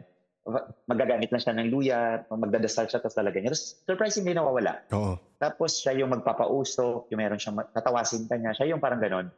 Tapos in-adapt niya ako for how many months ba? Parang 2 to 3 months bago ako gumaling. Doon sa ginamot niya ako. Tapos dinadamitan daw lang ako ng dahon. Hindi ko alam kung dahon ng gabi to kasi alam ko yung dahon ng gabi Makati Basta malalapad daw na dahon. Tapos nilalagyan siya ng langis para hindi magdikit sa balat ko. So yun lang. Ang kwento pala doon, kasi ang sabi, nung bata daw ako, parang, kasi di ba, ito pa yung part ng time na hindi pa napuputol yung puno. Di ba remember may puno na malaki sa likod ng bahay namin? Oo. Puno sa likod ng bahay, Oo. So naalala ng nanay ko, nang bata ako, may mga kawayan doon, tapos yung puno na yun na nakalimutan ko, na ko alam kung akasya, basta malaking puno na malapad. Tapos itong puno na to, katabi siya ng mga puno ng kawayan. Tapos kasi may lilim siya. So doon paghapon, likod bahay namin to, doon daw may kuna ako doon. Tapos doon sa kuna na yun, merong snake na maliit. Kaya di ba yung sabi ko, yung fascination ko with Shiva, when I learned about it. Yung snake na yun, may one time na nakita na nanay ko, nag-freak out siya. Kasi ito yung before pa nagka-boil nang before pa ako nagkaroon ng parang disease na yun. Yung snake na yun, para siyang syempre, nung unang kita ng nanay ko, natakot siya kasi baka kagatin ako. So, nag-freak out siya, tapos nawala, tumakas. Umalis na siya sa kuna. Naghanap siya siguro ng pamalo or tapos nawala na. Tapos, nag-freak out siya kasi akala niya may kagat. Wala naman, healthy naman ako, di naman ako nakagat. Tapos, nawala yung snake. Nawala. Hindi na siya pumunta doon kasi na-trauma siya. Sabi niya, hindi niya na ako dadalhin doon. May time naman na ang snake, same snake to I would want to assume. Kasi nung bata kami, meron kami yung tulugan na, ako kasi tsaka yung bunso ko na kapatid, nakakulambo kami. Okay, oo. Ano yung kulambo? Mosquito net na even the plastic one. Okay, oo. Hindi ito ngayon kasi nakikita ko parang made of wool na Oo, parang ganun. Yung plastic one, sumadulas siya. Tapos yung bahay namin, luma pa yung bahay namin as in talagang wood, made of wood. Yes. Tapos nipa yung bubong. So, yung snake daw nahulog doon sa tapat, tapos nagsa-slide lang siya na parang gusto niyang pumasok kasi madulas na yung katawan niya to begin with, nahulog siya doon sa Colombo, hindi siya makaalis. Or baka intentional na gusto niya lang talagang pumasok. Parang gusto niya magpakipaglaro, parang gano'n. So, etong snake na to, parang 3 or 4 times na nakita, na parang hindi naman siya nananagat. May time na nahuli ulit na nasa bahay na to nahuli ulit siya, nakatabi ko siya. Or parang nakita lang siya na dumaan siya sa akin. Na maliit pa ako. Tapos, itong sabi ng nanay ko, baka daw, kilabutan na naman ako. Baka daw nung pinanganak ako, may buntis din na snake, tapos, kumbaga, parang sabay kami. Yes, oo. Kasi inisip ko pag naala ko yung story, inisip ko kasi may mga kwento na may kambal, pero same na kinunceive. I mean, same body. Yes, oo. Pero sa nanay ko, di naman. Kasi syempre, nung pinanganak ako lang naman. Yes. Pero ang explanation nila is parang baka mamaya, same kami, nung pinanganak ako, yung nangitlog din yung mother na snake. So parang, kaya doon siguro, ganun yung explanation. Tapos, kaya, yun, parang na-fascinate na ako. I'm scared of snake, pero at the same time, I'm fascinated. Yes. Na siguro that explains kasi kaya nag-resonate sa akin without even realizing it nung nag-teacher training na ako, na nakita ko yung mga statue ni Shiva sa India, sabi ko, bakit may snake? Hindi ko alam na may snake siya sa leeg. Tapos nalaman ko na may snake talaga. Tapos sabi ko, okay, parang that explains na may snake nga. Tapos going back to yung sa nangyari sa akin na yun nga, parang sa boils mo. nag-heal ako after 2 to 3 months, binalik ako sa nanay ko. So nag-stay ka buong time, di ba? Tama, di ba? Nag-stay ka buong time dun sa healer. Sa healer. Parang feeling ko nga baka siguro pinasa niya sa akin. Kaya parang may I would like to think so, na parang may gift ako. May gift ako of healing na I'm not aware of. Kasi sa circle of friends ko, even before ngayon mas madami akong friends, but yung community, yung friend ko lang is parang close-knit lang siya. Yung mga mostly nag-yoga lang. Before kasi halo-halo, ang dami kong kaibigan before na parang ngayon hindi na sila hindi na sila nagre-resonate sa akin na I have to either let them go or sila yung nag-let go sa akin kasi they find me really pretty na daw. Sabi na, hindi na ikaw yung dating nakalala namin, ang boring ko na daw, gano'n. So, parang sila na yung naglumayo sa akin. Pero these are the friends before na lagi nila ako sinasabi na, advice mo nga ako, random, parang nagsisik sila lagi ng advice ko, kahit very random lang. Tapos, yung presence mo, napipil ko na parang sumasaya sila pagkasama nila ako. So, parang sabi ko, okay, baka naturally, parang nag-heal ko sila without me knowing or without them knowing. Kaya, o ganun siguro yun. Baka ganun yung ano ko doon. Pero namatay na yung parang, yung nanay na tawag namin. Oo. So, long distance relative na siya namin sa mother side. Oo. Paano ka eventually, para madirect tayo papunta kay Shiva rin, pero paano ka eventually nag-start sa yoga? Ano yung nag-initiate for you to go into it? Ang introduction ko sa yoga, to be honest with you, is si Madonna. Okay. Si Madonna na singer. Kasi back, this was 1998, so I was, how old then? College ako nun So parang, I was 18 that time. Okay. Itong may song siya, si Madonna gumawa siya ng album na Ray of Light, yung name ng album. Okay. Itong album na to, this is when she went to India. Okay. Nag-India si Madonna, tapos nag-compose siya ng mga songs or parang doon sa experience niya, parang sinabi niya sa mga composer niya, ito yung experience ko. May isang song, Jade, merong isang song doon si Madonna na nag-chant siya ng whole chant ng Ashtanga. So pag nag-practice ka ng Ashtanga, meron chant yun sa start, kinanta niya yun. I'm not sure kung bakit hindi yun naging controversial kasi bakit kinakanta mo cultural yun? Appropriation, no? Cultural appropriation. So for one, plus those chants, I learned from now kasi nagcha-chanting class ako dyan sa katabi nyo lang, dyan sa place nyo, Nick, meron dyan, may center dyan, dyan ako nagcha-chant. Kaninang morning nandyan ako. Okay. So you have to be very particular, even the pronunciation, even the melody, hindi mo siya dapat laruin. Laruin mo yung melody, pero yung pronunciation, kasi mag-iiba siya. Yes. Mag-iiba yung meaning. So kaya siya yung introduction ko kasi nag-India siya tapos nakita ko yung mga video. Di ba uso pa dati yung MTV? Yes, oo. Paulit-ulit tong MTV na nagkumakanta siya ng song na Frozen. Doon sa Frozen, nag-yoga po siya na I cannot explain. I'm so drawn into it. Okay. No? Oo. Tapos after nyan, yun lang, parang siya yung pinaka nag-introduce sa akin. Pero ang concept ko sa yoga is itong nagle-levitate yung mga tao, nagme-meditate, naka-lotus pose, ganun lang. Hindi ko nga alam na yoga yung ginawa niya. Nag-clear lang siya sa akin na yoga when I was immersed or introduced na to yoga, which is how many years? 10 years ago or 12 years even. Okay. So nung sabi ko, oh shit, kaya pala to nag-resonate sa akin kasi this is what she did. Tapos, surprisingly, same record label sila ni Alanis Morissette that time. Okay. Si Alanis Morissette pumunta rin ng India. Hindi ko malala. For her album na supposed former infatuation junkie. Okay. Or parang thank you. Ayun yung may song siya, di ba na thank you India. Okay. Thank you. Yun. Kasi nagpumunta siya doon. Actually, madaming mga singer na dinodron sila sa India.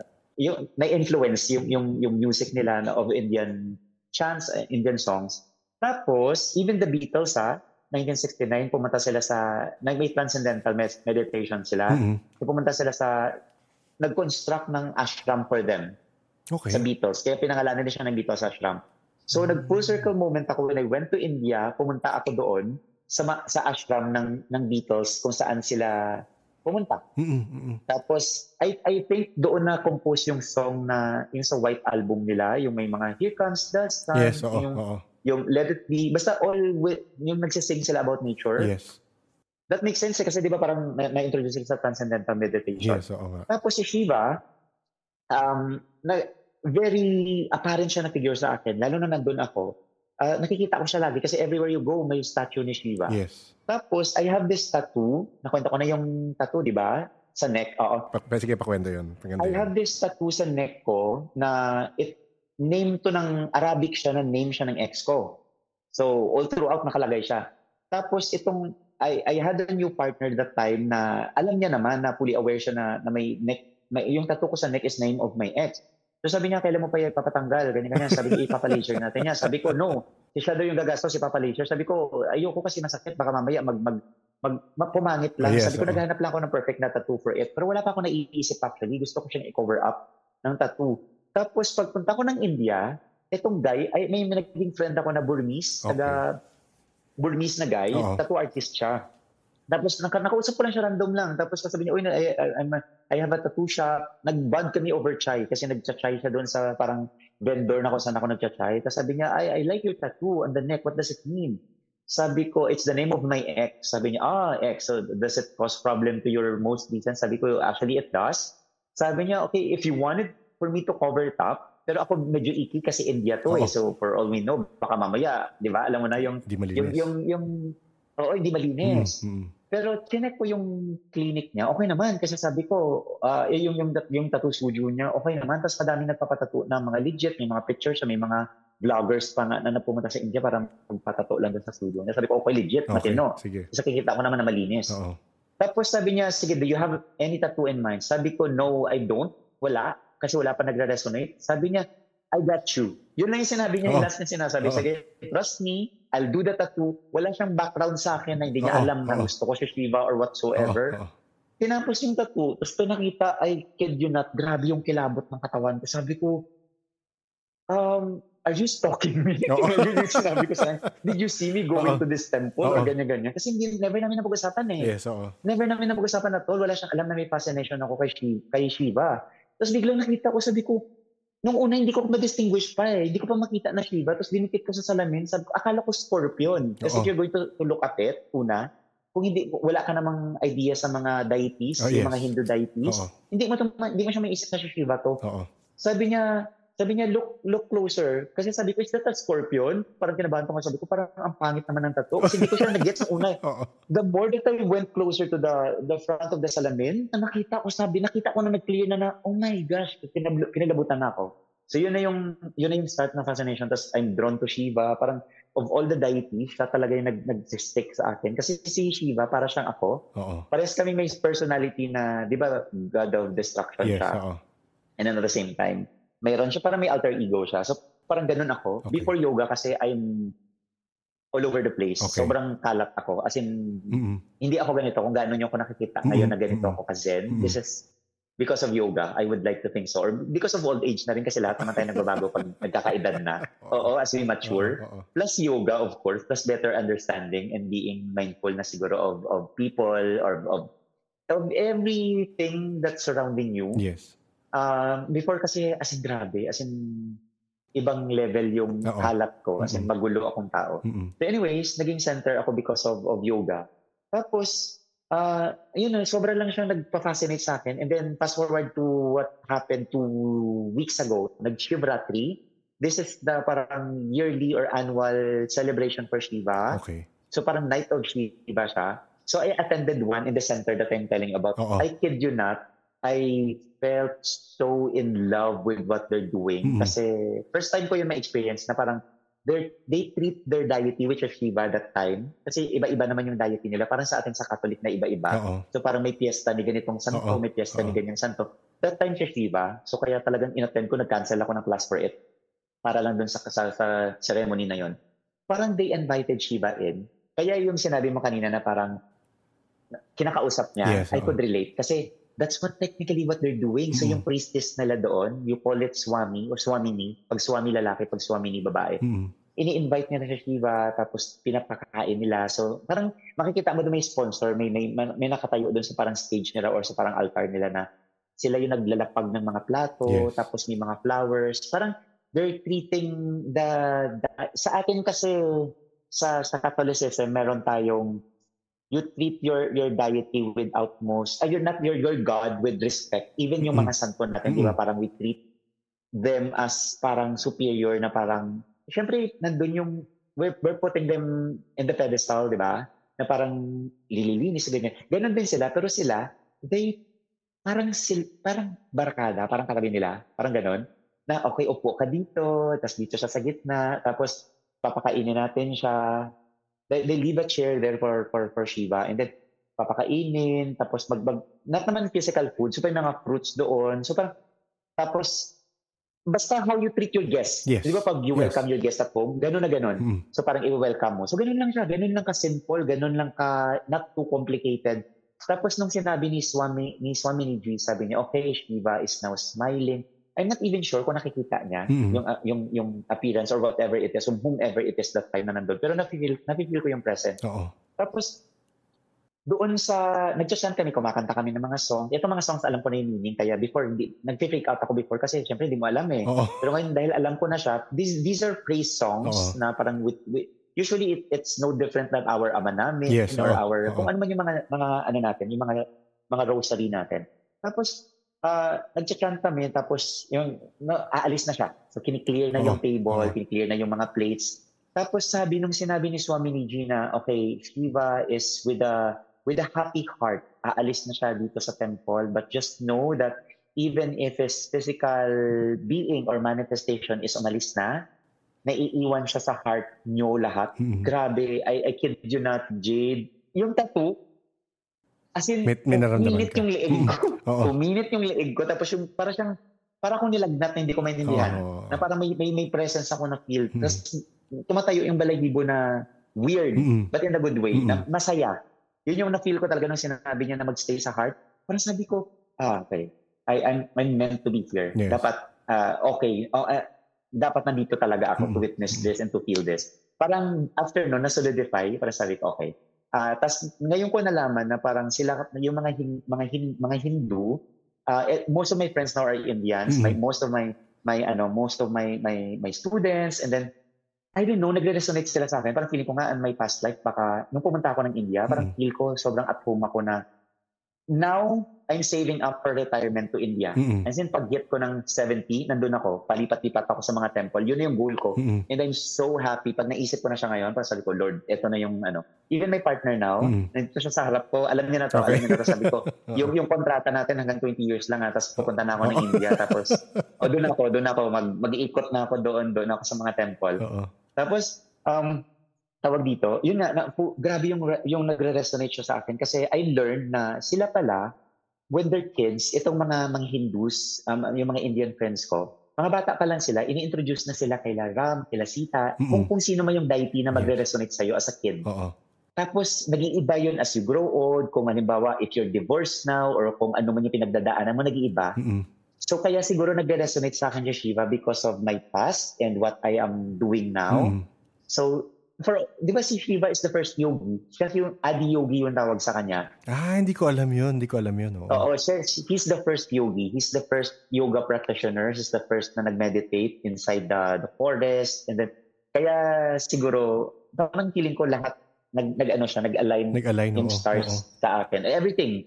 Kaya itong what I'm doing now, sabi ko nga kahit wala akong kitain dito, yun yung mindset ko talaga. Parang sabi ko, just sharing the practice. It feels really, really good kasi parang feeling ko sineserve ko yung purpose ko why I'm doing it. Parang masaya siya sa loob. Yes, oo. Masarap siya na ginagawa ko siya kasi nga, yun nga, parang sabi ko happy ako na ginagawa ko siya kasi ang dami kong nagbago sa akin mentally, emotionally. Yes. Okay, one more. I have to tell you this about yoga. Since this is in line naman with my yoga story. This practice technically saved me. Okay. As in, literally saved me. Okay. I was about to commit suicide 2018. This was my alam din ng partner ko pala ngayon. Alam niyo yung kwento? Yung ex ko for 6 years, ito yung that time na pumunta ako ng India, nasa Shanghai siya that time. Ang ko na-share ko na yata kay Jade ko. I'm not so sure. Naghiwalay kami. So that's my longest. Okay. 6 years yun. Ayun, naalala niya. So 6 years kami, tapos nung naghiwalay kami, grabe, I was blindsided. Kasi ang dami kong plano Kaya ako pumunta pinupush niya ako, sabihin, sige, mag-India ka kasi ako nasa Shanghai, so baka nababaliw ka na dyan. Pumunta ka ng India, mag-teacher training ka kung ano gusto mong gawin. So, mag-teacher training ako doon para eventually, magma-migrate kami. Pupunta kami ng Dubai. This was pre-pandemic, so yung mga plans is solid pa. We could travel pa. Tapos, fast forward to me coming back, hindi na siya tumuloy kasi ang plan noon siya, pupunta siya doon from Shanghai, pupunta siya yung mag-pin ng medal ko, pag-graduate na doon sa teacher training, hindi na natuloy. Anyways, naghiwalay kami. Pagbalik niya actually dito, na-settle na lahat, so naghiwalay kami. So, naiwan ako doon sa apartment namin. So, imagine lahat ng memories nandoon. Yes, Siya yung longest relationship ko na, siya yung parang naging super close ko na parang, alam mo yun na I head over heels fell in love. Na siya ko lang, sa kanya lang, among all of my exes, siya ko lang feel na parang sabi ko, oh my gosh, hindi ko yata kaya na wala siya. I had to quit my life. Ganun, to the point na ganun, hindi ako kumakain, hindi ako, this was before yoga, hindi pa ganun ka-deep yung ano ko. Nag-teach ako, yes, pero hindi pa siya ganun. Given na galing akong India that time, pero hindi pa siya ganun. Ngayon kasi mas deep yung practice ko compared before. So, I was about to jump to the roof. Nasa 4th floor kami ng apartment namin. Pag nahulog ako sa baba, wala, deads. Panigurado. Kasi may basta. So, as I was thinking that, na gusto kong to end it all, kasi nga I was blindsided, sabi ko, wala akong backup plan Sabi ko, ano gagawin ko? Yes. Na hindi ko kaya na wala siya kasi ang plano namin parang na-scrap lahat. Ang mat ko, yung yoga mat ko na gamit ko, na ginift niya, na dinala ko sa India, na never ko hinugasan kasi sabi ko lahat ng energy nandun, kahit maputik na siya. Tinatawag, as in talagang may energy dun sa mat. Wala akong tulog, wala akong kain, puyat ako, pagod ako. Sinong magpa-practice? Sinong matinong isip na mag-yoga ka, na physically tasking yung gagawin mo? Pero ginawa ko. Nag-sun salutation ako kasi parang 10 or parang 5. Then nag-clear yung mind ko. Tapos nakalimutan ko na. Pero that time, hindi ko nakita yung mat. I'm not sure kung anong nangyari after nun. I could have been dead by now or wala na or basta that pivotal moment na nakita ko yung mat ko. Tapos nag-practice ko na pwede ko naman hindi gawin kasi nga, diba, puyat, pagod. Itulog mo na lang or kung ano man yung original plan mo, push through ka na doon. Pero dahil doon nga, parang sabi ko, okay, parang literally sinave ako nito. Oo. So, I'm in the right path. So, kaya ko rin siya, kumbaga, pay it forward.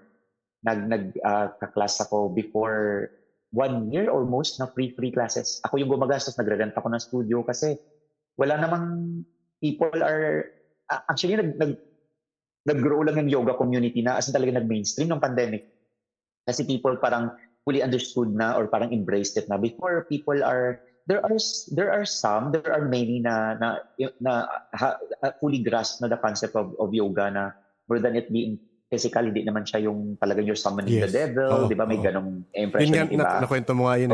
Yung, baka gusto mo kwento yung reaction ng family mo sa practice mo. Oo.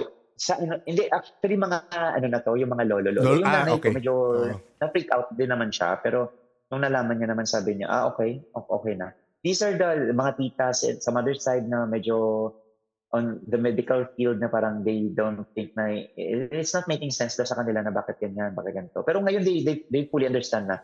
Isa yung isang tita ko na nurse, nag-yoga na rin siya. Pero yung physical lang. Sabi niya, Glenn, I don't want to do the om chanting kasi parang I feel, sabi ko, you don't have to do it naman.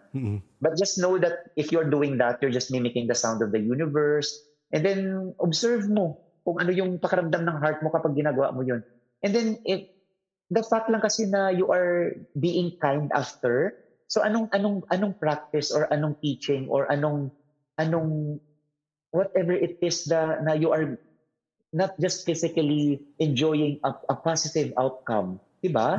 It's not worth practicing, no? Kung bumabait ka naman dito sa practice na to, nagiging mas naging considerate ka sa tao, yes. 'di ba?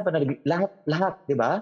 So I don't see the flaw in it. Siguro maybe there is kasi may mga scandal na about it. Pero again, it's all about what your reason why you're doing it. Yes. Totoo naman. What your reason is. Oo. Kahit saan naman basta it all boils down to your intention. It applies to the different practices, spiritual practices. Pag inisip mo, it all boils down to intention, di ba?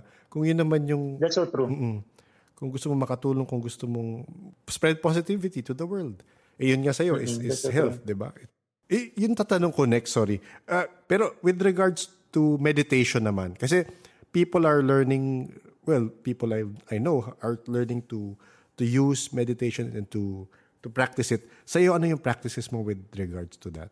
I started my actually kasi yoga is such a large and diverse practice. Actually nag-evolve siya at times. Iba yung yoga before, iba yung yoga ngayon. Okay. I could maybe it's safe to say that kasi nag-adjust na siya kumbaga nag-evolve na siya where we are right now, this era of technology. So parang for me, hindi na siya yung katulad ng yoga before. Kasi ang yoga before, meditation, and ako kasi I'm more on asana practice. Asana meaning movement. Ito yung mga nagpo-post tayo, may mga post tayo na ginagawa. Meditation, but I could also consider asana or movement meditative. Kasi meditation for me is a state of mind na parang you feel the sense of not just the calm, but you are siguro hypersensitive to the surroundings. Okay. Yun yung for me that's how I understood understanding meditation. Kasi people are so parang wrapped in the idea na ang meditation, you have to be centered, you have to be on your lotus pose na nakabind yung legs, and then your mind should be fully shut down. Okay. No? How can you? This is just me saying this. Na parang for me, meditation is you could say that you are successfully meditating and you are on the process of meditating if you are in the middle of the crowd but you're not distracted. Does that make sense? Yes. Nandun ka sa chaos pero you are centered. No? As opposed to you hindi ko naman siya ini-invalidate yung meditation na kung ano man yung form of meditation na nag-work sa iba or their understanding. But for me, I'm just speaking in my own understanding or how I believe meditation should be. Para siyang kasi some people would say na okay, pag nagme-meditate ako, pina-fight ko yung thoughts. No? You don't want the thoughts to come into the mind. But can you really do that? na nagsa-shutdown ka na chances are, you are silent, you're still, you're not moving, but the mind goes somewhere else. Yes. No? Imposibleng i-control yung mind. The body we can control. Sabihin mo sa paa mo na gumalaw, mapapagalaw mo yan, di ba? Pero the mind, can you control your mind na okay, mag-shutdown ka, mag-clear ka? I think for me, the meditation, itong traditional meditation, it would happen if you are siguro calm and collected ka na sa place na you could be standing up, you could be in motion, but your mind is so hypersensitive that you are aware. Like, di ba, I don't know if I told you this, Nick, na when I'm running, I consider it meditation kasi yes, I'm technically nakatrans ako. Yes, nakatrans state ka. I'm one to, kapag tumatakbo ako, may dala akong camera na may stick na minsan nag-freak out ako kasi hindi ko na alala yung familiar ako sa place kasi same route to. So parang nag-autopilot ka minsan, parang gano'n. Oo, nag-autopilot ako na parang never ako natatapilok, never ako nasagi, never ako nakabangga, I'm so centered, I'm so mindful, pero I'm present, pero feeling ko wala ako doon. Meditative state siya for you. I can't even explain it. Kaya nga, sabi ko, running for me is meditation kasi not only that I feel good physically, but my mind is parang nakikil ng mind ko na parang nag-discard siya ng mga thoughts na, yun nga, nagde-discard ako ng thought na unnecessary naman, yung mga worries, kaya siya nawawala.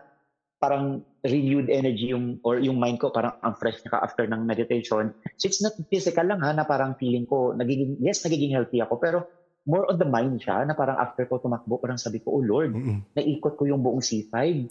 Dumaan ako sa may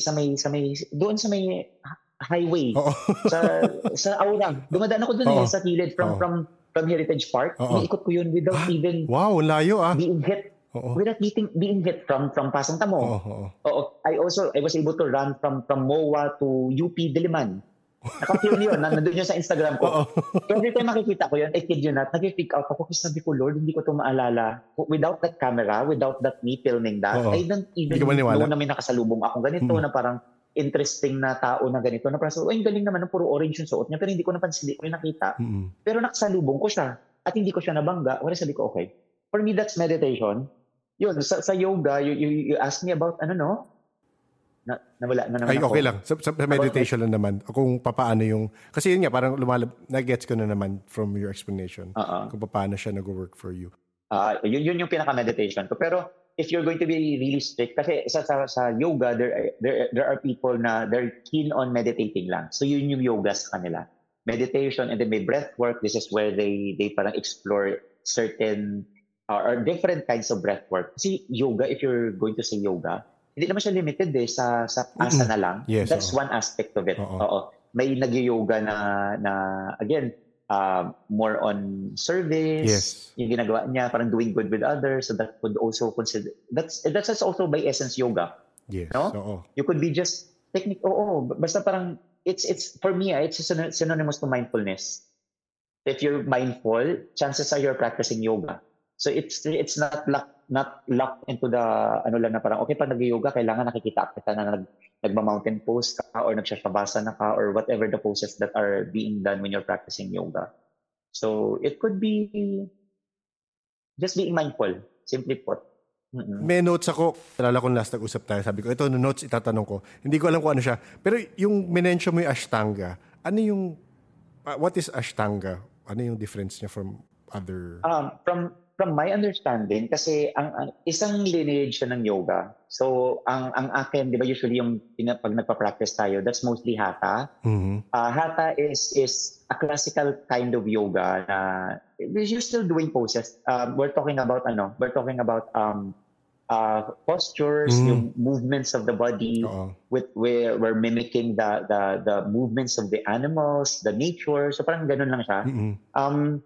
Pero we are free-flowing siya. Okay. Kapag sa Hatha and then sa Vinyasa, parang you would have to understand lang how the body works. Na parang if you do the certain motion sa body, you know what it does to the body. Hindi lang yung parang, hindi mo alam yung ginagawa mo na nag-extend ka ng kamay. Yes. Hindi mo alam kung para saan yan. So may ano siya, you have to fully understand what you're doing and then you have to kumbaga, follow it up. Alam ba, may ginawa ka na nasabi ko to sa inyo, di ba, last time, na pag may ginawa ka ngayon na movement ng katawan, make sure na to replicate the opposite side. of that. Oo, ginagawa nga namin. Counterflow mo siya. Ginagawa ko. Yung counter poses. Oo, you can never go wrong if you're doing that. So you're counter the movement lang. Kasi balance di ba, sa yoga, we are parang introduced to this concept of balance. Everything is balance. So, ang Ashtanga, going back to your question, is another practice or lineage of yoga where they have the fixed sequence. So fixed siya. You cannot skip a pose. So tuloy-tuloy siya. Okay. Una, it start with the chant. Ito yung going back to Madonna. Di ba si Madonna, mayroon siyang kanta na Ashtanga. Kasi si Madonna is as an Ashtanga practitioner. Okay. So there's a point in her life, siguro ng mga late 30s and then early 40s, na pumunta siya ng India para mag-practice ng Ashtanga. Tapos, ang Ashtanga na to, parang isa siyang practice na, for me, it's genius kung paano every poses, paano siya kinonstruct from start to end. So ang hirap niyang tapusin kasi sobrang complicated na mga poses. Okay. If you're going to be attending a teacher training, sobrang hirap niya rin kasi hindi ka gagraduate kapag hindi mo nagawa yung lahat ng poses. Kailangan mo kasi paano mo siya ituturo kung hindi mo magawa. Totoo. With us naman, medyo strict sa kanila. With us naman sa Hatha and Vinyasa, we could, even if we cannot do the pose, kasi merong magagawa yung katawan mo na hindi ko kayang gawin even if I'm your teacher. At meron naman ako magagawa na hindi mo kayang gawin. So parang ganun lang siya. Pwede mo magawa as you become seasoned practitioner. Meron naman na dahil sa make ng katawan mo. Iba naman tayo ng make ng katawan na parang hindi siya talaga kaya kasi because nire-restrict ka, hindi lang dahil tight ka or hindi ka flexible, talagang nire-restrict ka ng katawan mo. So hindi siya, kung kaya mo mang gawin, it wouldn't look the same. Yes. So parang ganun yung Hatha, very, hindi siya ganun, medyo lenient siya compared sa Vinyasa. Sa Ashtanga, you have to have a fixed sequence na ipapalo mo yun. And then one thing about them, sa Ashtanga, they believe in the moon. Yes, ayan yung moon affinity mo.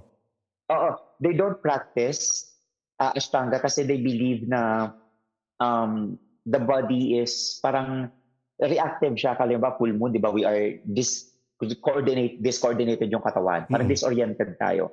So chances are you're going to be hurting yourself or you don't feel good na lang while you're practicing. Mabigat yung katawan because of the tidal pull. So parang ganun yung nila with Ashtanga. With Vinyasa and Hatha, which the ones that I'm teaching or leading naman, we're kind of okay na free. Basta so long as ma-explain mo or parang pag nag-lead ka ng class, you could explain to the student na why we're doing this, why we are doing this pose, what is it for. So, basta kaya mas free kami gumawa ng mga sequence namin. Kaya pansin mo, di ba, never tayo nag-uulit. Yes, Mag-uulit man tayo, yun yung mga pose na feeling kong kailangan ulitin kasi you need to improve on that pose.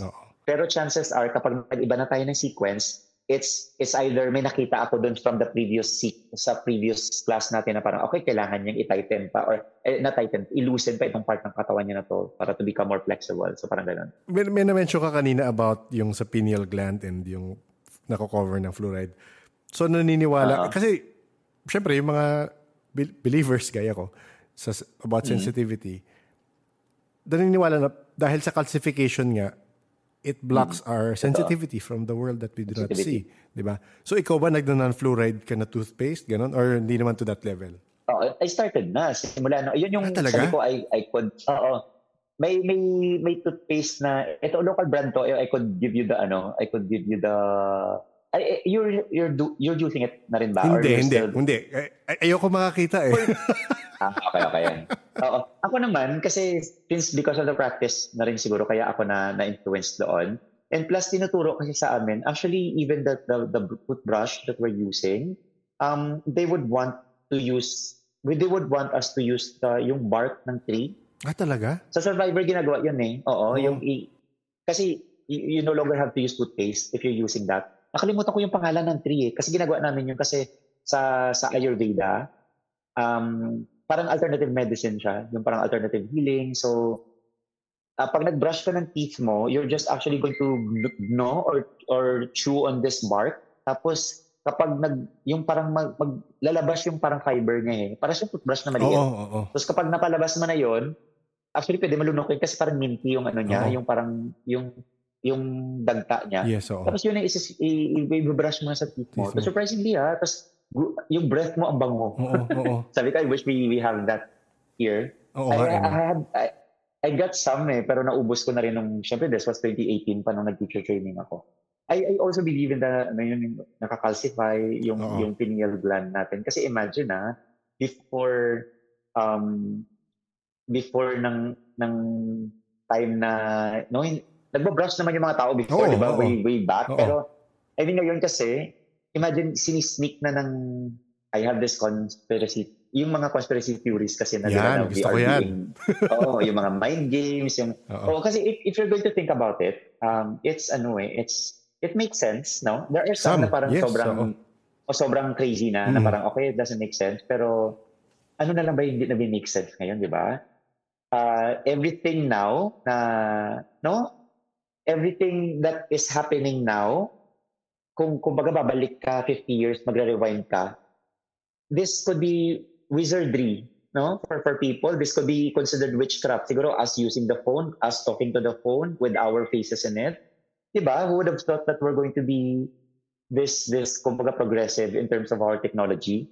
So, diba, ibalik mo to. Parang yung Back to the Future na, diba? Yung Marty. Oo. Diba, nag-freak out yung mga tao na nakita. So, parang, if you're going to really think about it, na as we progress, sadly, nawawala yung innate ability natin to heal ourselves naturally kasi readily accessible na yung lahat ng gamot. Ano na lang ba yung wala na hindi, na kiniklaim?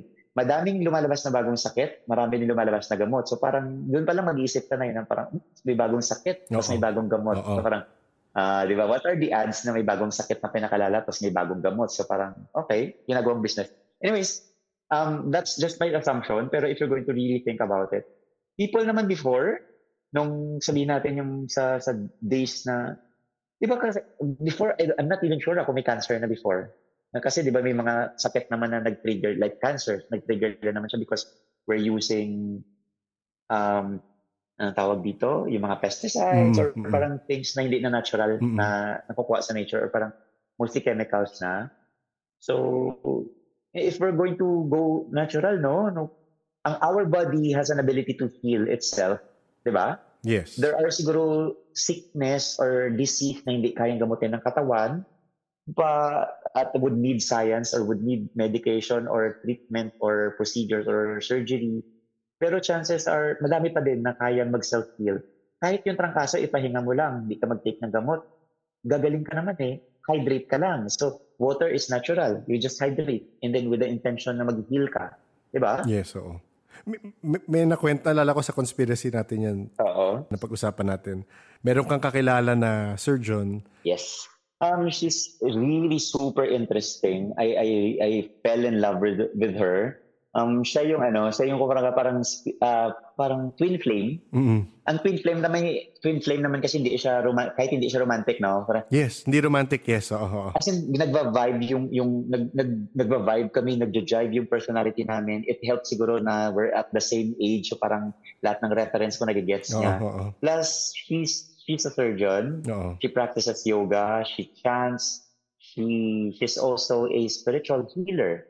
So meron siyang mga ginagawang yung parang mga ceremony tapos to cleanse. To cleanse, and then she also believe in angels na yung home niya. Grabe yung as in talagang first time ko makapunta sa lugar na iba-iba yung nafe-feel mo every time you to go to this corner, iba. Iba naman this corner. So siya kasi siya din yung isa sa nagturo sa akin na parang don't be afraid of the things that you are, kumbaga, nature sa tao na natatakot kasi hindi kilala, hindi mo alam, yes. No? Kasi unfamiliarity. Yun na naman yun no? Kapag naintindihan mo na, nagigets mo na, maintindihan mo na, nawawala na yung takot mo. So unfamiliarity. Sinasabi niya sa akin na open siya with yung not naman the contrast but the balance na kailangan ni God yung evil yung evil force negative yung the good force and the evil force positive and negative, they complement each other kasi imagine mo lang kung si God na lang na good that we believe in, whomever it is that we believe in, kung sino man yung nagre-resonate sa atin, we consider as our mighty creator. Kung siya lang at walang nagko-contrast sa kanya, parang paano yung mag-work? Tsaka paano mo ma-appreciate yung good kung hindi mo ma-appreciate yung bad?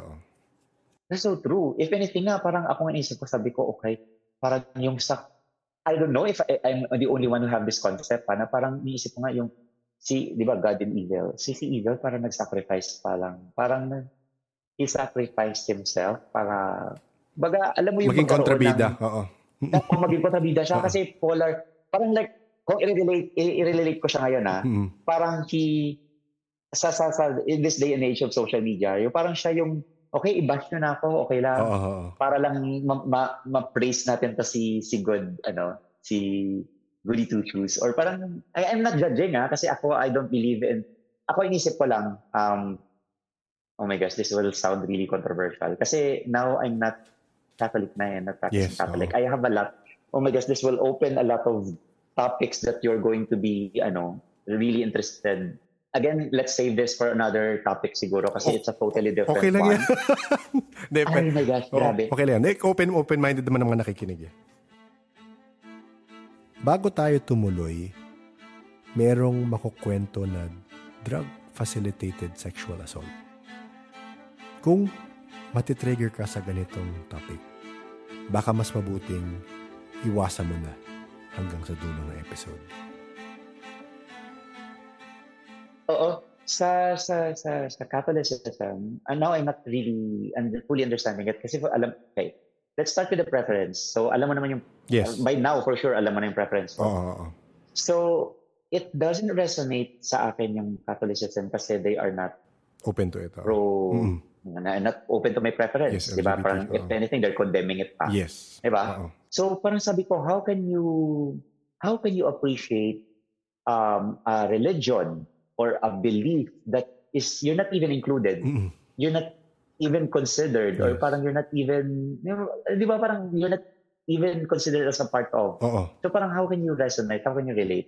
Kaya I turned to Buddhism before this Hinduism. Actually, this Hinduism is, hindi ko siya strict talaga na Hinduism. Parang nagre-resonate lang isang deity sa akin. Yes. So with the Catholicism, ang dami kong na-feel. Kaya this is really controversial with my parents kasi na-raise ko to sa kanila before. Sabi ko, ito yung point of view ko dyan. Sabi ko, hindi ako dedicated Christian or Catholic kasi ako tanggap niyo ako, pero yung simbahan ba tanggap ako na ganito? Sabi ko, pag simba ako, marinig ko yung sermon ng pare na okay, ang babae para sa lalaki, ang lalaki para sa babae. Parang gano'n na siya, na-fix na siya. Pero hindi tiniteach na universally. We are, kumbaga, well, I respect that. I respect that concept kasi meron pa rin naman talagang, kumbaga, gano'n yung thinking na parang okay. Gano'n yung paniwala nila Mali to kasi this is going against nature, parang gano'n.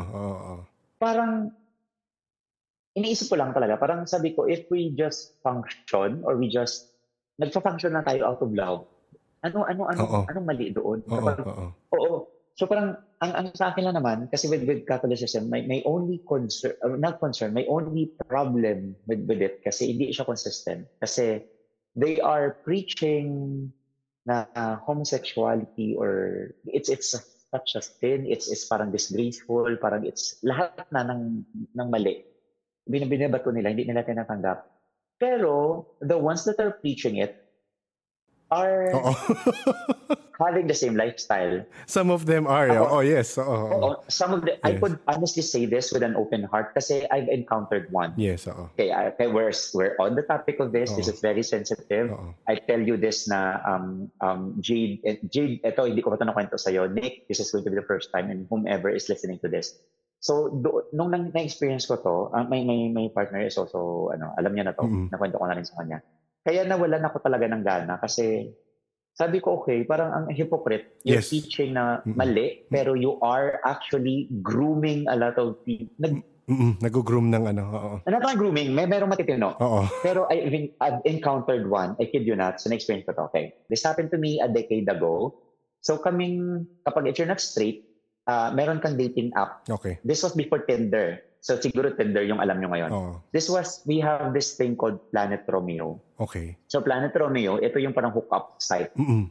We're talking about, so phone na rin naman kasi this was 2010, 2009, parang ganong year na yon. So I was single then. So nag-chat, ganyan. So I met someone and then, nag-meet kami. Nagkita kami dito sa if you're familiar dito sa crossing sa Shangri-La, may watering hole. Wala na yata ngayon yon. Okay. So nag-inom kami doon. So after ng inom, so may hook up na yon. Yes, so parang ganon. I was hammered. Ang daming pinainom. Okay. To be honest, I'm thinking about it. I could possibly be drugged that time. Okay. Oy, grabe. Kasi I was so hammered. Hindi ko na talaga naalala. I passed out.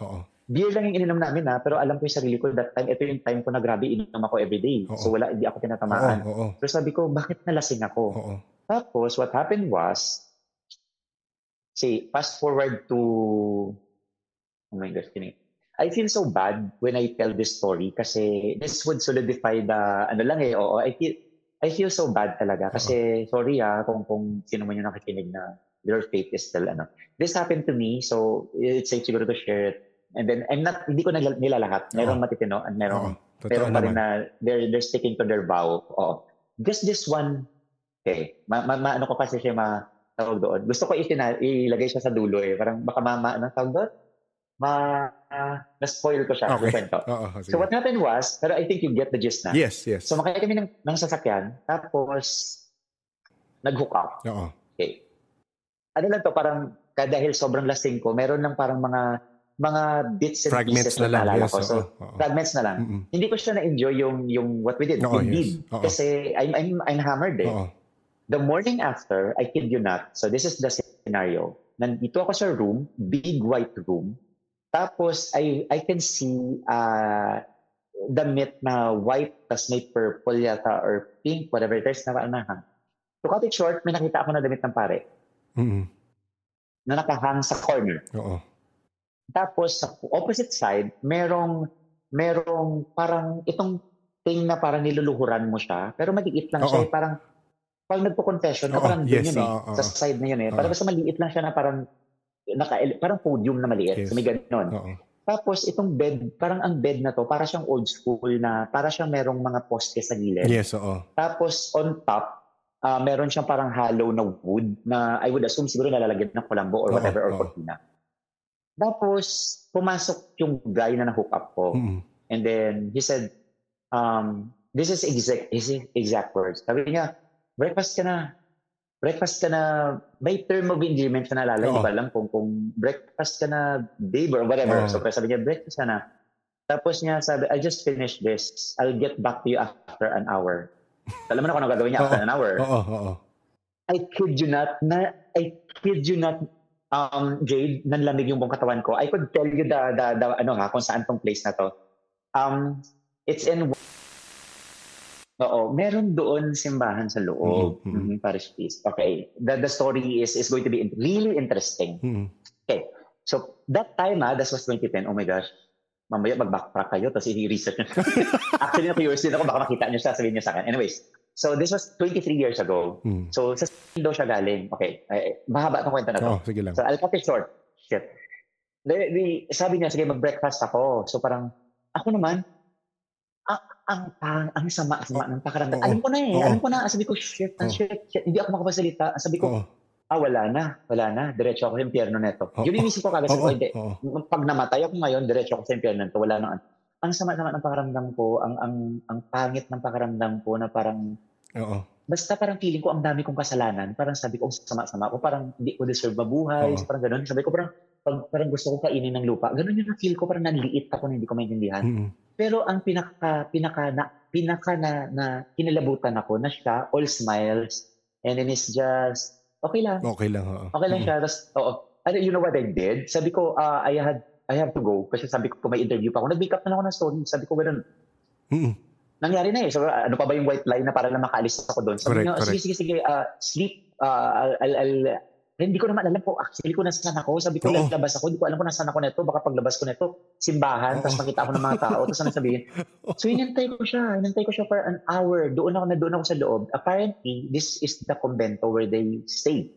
Dinala niya ako doon Tapos may pumasok na parang yaya. Pumasok na yaya, nagdala ng food. Tapos I was served yung, alam mo pag may sakit kayong breakfast in bed, hindi ko makain yung food. Hindi ko makain yung food. Kasi kinang maggaganahan noon na parang, oh my gosh, ano yung nangyari? Tapos ganyan. Di ba sabi ko sa inyo, meron akong bits and pieces na naalala lang. Yes. Ayoko na itong isipin kasi every time na isip ko to, parang hindi talaga masarap yung pakiramdam ko. He's parang a different person nung time na yon. Alam ko lang, naalala ko na hindi ko na-enjoy yung bead, pero naalala ko lang na parang he's not the same person. Pero he was the same person. Naalala ko na siya kasi nung gabi, nung hindi pa ako lasing, syempre, nag-uusap kami. Pero yung act is a totally different person. Pero siya yun. Pero siya yun kasi siya lang naman yun nandun Tapos sinabi niya sa akin, Tapos, wala kami conversation. Ayoko siyang kausapin na parang nainis ako na parang sabi ko, bakit siya ganun? Bakit? Hindi ko siya sinumbatan. Wala lang akong salita. So, ang scenario, after an hour, so I would assume tapos naman siya. After an hour and a half yata. Tapos, siya, lumabas siya, hinatid niya ako hanggang sa gate. So, kaya ko nalaman ko nasaan ako. Kasi, imagine mo, paglabas ng di ba, itong chapel na to, hindi siya chapel, simbahan siya. Hindi siya basta chapel lang na maliit. Malaki siya na structure. Tapos may katabi na parang bahay. Yun yung kumbento siguro kung saan siya nakatira. Tapos dinrive niya ako hanggang paglabas ko. Okay. Tapos tulala ako buong araw. Ganyan. Tapos fast forward, that was 2010. That was 2009. Okay. After a year, na-meet ko yung partner ko na. Okay. Ang mom niya is strict Catholic. Pero hindi alam na hindi siya straight. So parang sa family, alam na, I don't know kung anong alam sa kanila. Pero nag-date kami, nakikita kami, tapos kinakwento niya, kilala ko yung mga family niya, na-meet ko yung isang sister niya. Tapos yung mom niya, kinakwento niya sa akin na strict, parang Catholic, and then meron siyang, isa siya dun sa mga yung mga elderly na parang minsan pumunta sila doon service na may mga, isa head nila may nakalagay na parang, yung parang cloth. May tawag dyan Kasi alam ko yung nanay ko naging ganyan at some point yung mga tita ko. Oo, parang gano'n, parang ladies of the altar. I could maybe making this up. Basta parang gano'n, yung parang silang, they're of service. Parang tumutulong sila sa mga priest, o parang gano'n minsan nagbabasa sila ng, halimbawa yung psalm, ay hindi naman psalm, yung parang basta may sasabihin sila na praise or verses sa Bible. Parang gano'n. Gano'n yung mom niya. At kilala niya yung priest. Kilala niya priest. Shit, huwag mo sasabihin, huwag mo sasabihin. Alam ng ex ko. So ngayon, na-meet din ng ex ko. Na-meet niya rin kasi nakita. Sabi niya, kilala ko. Minsan nag-dinner yan sa bahay. Tapos ganyan-ganyan. Kasi ngayon, mom niya close. Ang circle of friends ng mom niya, yung mga kumare, kilala yon. Alam mo ba, ang ginawa nila, bilang ang sobrang nosy nung ex ko that time, so sinasabi niya, parang, kasi nung una na yan, syempre, respeto niya, kasi Christian, respeto niya. Dahil sa kwento ko, nawalan siya ng respeto, parang sabi niya, baka sinascam yung mom niya. Alam mo, kinento niya na, sabi niya, naglabasa na. Actually, what happened was, hindi lang pala ako yung dinala. Kasi parang sanay yung helper, di ba? Hindi lang ako yung dinala doon, is sanay siya kasi imagine mo, naka-all smile siya nang dinala niya ako doon. So, for sure, hindi lang ako, hindi lang first time. After pala, nag-reach out siya, pero I had to destroy my SIM card that time para hindi niya na ako ma-reach out. As in talagang, wala na kaming contact after nun. Tinatawagan niya pa ako, sabi niya, nag-text pa siya sa akin, pero sabi ko, no. After ko ma-clear yung mga contacts ko, ma-transfer ko, tinagal ko na yung SIM card. Tapos, sabi nung nalaman ko na ito, fast forward to how many months nang kinuwento ko sa ex ko, na ang thing with them sa Catholicism, hindi nila ni-raise kasi yung issue na yon. Nilipat lang siya sa iba. Actually, pa na pinadala siya sa probinsya yata. Yan na nakakainis. Which is weird. Kasi nalaman ko, Nick, na hindi lang ako, tapos meron pa pala daw time ng mga bata. Kids, younger than me. Ako, I'm old and able that time. Imagine. May kids, mga preteens. So sabi ko, kaya nag-gigil talaga yung ex ko. Sabi niya, okay, report natin to sa police. Parang huwag naman kasi madadamay ako dyan. Mamaya, hinga ng witness or parang gano'n. Sabi ko, ayoko naman, baka mamaya ikulong ako. So natakot ako. So sabi niya, sige, ay yung anonymity mo, pero syempre hindi rin ako pwedeng i-out kasi pag in-out niya ako, in-out niya yung sarili niya. Di ba, pag kinwento na. So parang nag-feed lang siya sa mom niya parang nagpa-plant siya ng seed na, parang hindi ko feel yung priest. Parang may something na ginagawa. Hanggang sa parang nalaman nila yata sa isang katiwala na parang, may dinadala. Parang ang pakilala daw, yung groom para maging sakristahan. Parang gano'n. Kasi mga young kids paano mo yan, no? Anong sasabihin mo na parang papasabayin na sasabihin na lang pamangkin ko to kasi iba-iba yung itsura. Every weekend, iba-iba. So parang... Hindi ko alam if napanood mo yung movie na... I watched it. Oo, yung Oscar-nominated yung film na yun. Grabe, diba? Ako doon, kasi in-expose nila sa Vatican, di ba? Talagang pattern nila yan all around the world. Pattern nila yan. They will just move the person around. Oo, grabe, no? Sa mga nakikinig dyan, may galit talaga ako. Pero nakakainis talaga. Spotlight, Spotlight. Nanggigil ako nun. Actually, di ba I told you na direct na my dad also had hindi niya na-experience but he witnessed. Kasi my dad was Catholic before. When he was younger, nagsakristan yan sa dati. Tapos, naka-witness siya na I think may na-rape or what. Basta sinabi niya, he didn't expound, but he said na naka-witness siya na may ginagawa yung priest na mali. So after that, parang ayaw na niya maging Catholic. Kasi parang wala naman nagawang punishment, di ba?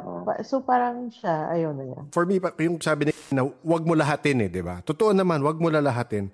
Pero nakakainis na yung institution that you're supposed to trust does this regularly. So sa mga nakikinig dyan, panoorin nyo Spotlight. Kasama dun, pag pinanood nyo Spotlight, nandoon na-mention Philippines. Naka-mention yun. Philippines, number 2. Grabe, It happens a lot. Second in the highest tayo, di ba? Oo, nakakagigil talaga. Ako sobra. Nanggigil ako talaga doon nung napanood ko yun. Sabi ko, grabe yun. Oo. Yun ang nakakainis, Pero ang galing kasi highlight nila, hindi binlock wala nagawa yung Vatican Di ba naging Oscar? Nag-best picture ba yun? Parang nag-run yun sa best picture Pero hindi, wala masyadong, wala ka narinig. Kasi feeling ko, nagbayad pa rin sila para hindi masyadong mapanood, di ba? Ayun, conspiracy theory ko na naman. Pero, di ba? Nakakainis. I mean, sa mga nakikinig, hindi na siya. They're the rich. Ang rich ng Vatican, Kasi nga, imagine mo kung ano yung mga Forbes list. I wouldn't be surprised kung included yung Vatican, baka sila yung mag-top with all of the riches. Isa sa mga hinanakit, Isa sa mga hinanakit ko kasi sa Catholicism or sa Catholic institution na yan is isa pa sa hinanakit ko, somehow they have knowledge about the truth about spirituality. May alam sila, kaya nga mayroong exorcisms, may exorcist priests sa Philippines Magkakaroon pa ng exorcism center. Alam mo ba yun? Sa Makati. Meron silang tatayong exorcism center. So, alam nila or in-acknowledge nila na meron evil spirits. Diba? And alam nila how to deal with it. Pero, hindi nila yan dinidisclose sa tao. Diba? Gaano karaming matutulungan yung tao sa mga probinsya or sa ibang parts ng world o sa Pilipinas? Kasi tayo, maraming Katoliko dito. Gaano karaming matutulungan nyo kung turuan nyo ng basic practices of how to protect yourself? Hindi Ang tinuturo nila is yung dogmatic ways nila For me, kung may knowledge kayo on how to protect yourself spiritually, meron yan Alam nila yan, hindi nila sinasabi kasi ayaw na disclose na, may mundong hindi tayo nakikita. Di ba? Kasi ayaw nila yung mawala yung control sa kanila. Yun yung problema. Ako, ilalabas ko to. Magalit ng magalit. Grabe, tsaka sa kwento mo, parang wow, grabe. Ay. Alam mo yung realization ko, parang ang dami ko na na-experience. Parang ang tanda ko na talaga pala. Ang dami ko na na-experience na about yung mga interesting na kwento. Isa pag naisip ko yun, sabi ko, parang pinagdaanan ko yung gano'n.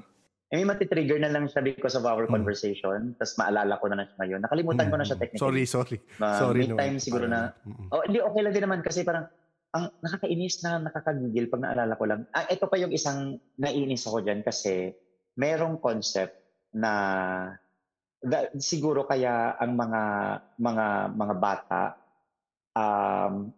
okay, so let's put it out there. Yung mga sakristan, they have, parang it's not that they have no control. Nandun yung unang-una siguro dahil ginugroom sila to be priest. Then parang in a way they treat the priest as their kumbaga mentor, 'di ba? Ikaw yung magiging successor, mentor nila. So parang you put your into high regards. Okay. Ito yung realization ko dyan. Kasi may siguro, sa yoga, meron din gano'n na parang, this I don't like. Gusto ko, again, alam ni Jade to, na pag teacher mo ako, I don't want you to, yes, nandun yung respect, mutual respect, as I respect you as a person, as a student. Ako gano'n din. Ayoko nung parang, you're almost like being worshipped na. Ayoko nung gano'n. Kung sabi ko, teacher lang naman ako, parehas naman tayong tao. May nagagawa nga ako na hindi mo nagagawa eh. So parang, if anything, I'm just spreading the positivity, yung parang good things that we get out of this practice. Kasi I believe in this practice. I don't want you na parang, yung parang sa mga priest na how you are, kasi may iba kasi na parang ganun yung treatment sa akin. Nafe-feel ko yun from the student na parang, teach, parang, sabi ko, yes, it's one thing na you are just being hospitable, especially if you're inviting me sa home. Pero iba yung parang, they would think of you as parang holy. Sabi ko, I'm far from it. Hindi ako ganon. I'm still doing things that I shouldn't be doing. But one thing I know of is that, I'm treating this practice as, for me, siguro holy to kasi itong practice na to, it serves its purpose sa akin, and I hope it does to you as well. Pero ako, parang I'm kumbaga considering my body, myself, my mind as a vessel lang of the practice. So don't think of me as, kumbaga ipuput mo ako into high regards. Okay na ako na i-respect mo ako as your teacher, pero ganun kasi yung nangyayari sa ibang part, lineage of yoga, to the point that they are taken advantage of. Yun nga, no? Merong nangyayari sa yoga. Okay, I have to bring this up now kasi this is a common knowledge naman, even in the yoga. Even sa Netflix, makikita mo may mga series about it. Kasi people that are taken advantage of, they willingly submit because they think, like for example, in this scenario, there's this one girl na interview siya. Ang impression niya sa kanya, she's actually being assisted. This could be me siguro assuming kasi wala ako doon. Pero if you're going to really think about it, it makes sense eh. Kasi ang interpretation niya, while she was being tawag dito, she was being held. There's a thing with us kapag kami mga teacher, this was pre-pandemic so hindi pa kami iki na humawak ng kamay or mag-check ng alignments ng katawan kasi wala pang COVID. So, ang concern mo lang is yung nag-hype ng Me Too movement kasi naglabasan na to lahat. Even in yoga, may ganon.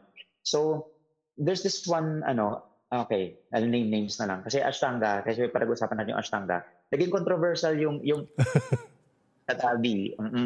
So, naging controversial siya kasi nag-resurface yung mga ginawa niya dati na parang he's holding the private parts of the body.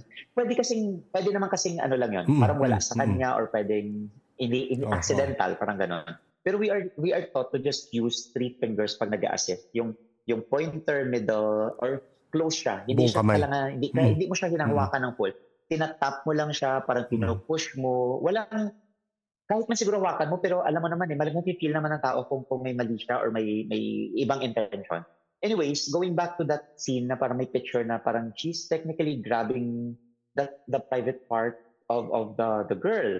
Pero that exact same girl, that time, wala siya na-feel kasi sa interview, sinabi doon, this was a written interview, sinabi niya doon na parang, I felt it, na doon nakahawak, pero my take on it was, the energy of the master is parang, I'm now in one with the master. So parang may ganun siyang ka-high regard, na parang for me, oh my gosh, I don't want to reach that level na parang ganun yung take sa akin. Kasi parang, I would want you to slap my hand if I'm going, hindi ko man sinasadya, pero at least ma-aware ako na, ay sorry, hindi ko sinasadya. Makapag-apologize ako. Pero yung tipong you think of it that way na parang, okay, parang this is the master, this is his energy, parang flowing into mine, parang in direct contact, parang may ganun na. So parang, okay, that to me is parang, parang hindi na to dapat ganito. Pero, I don't know, kasi sa practice nila, and not deep naman, may practice in Ashtanga is limited to the practice itself, the movement, which I'm technically a practitioner. Kasi may personal practice in Ashtanga,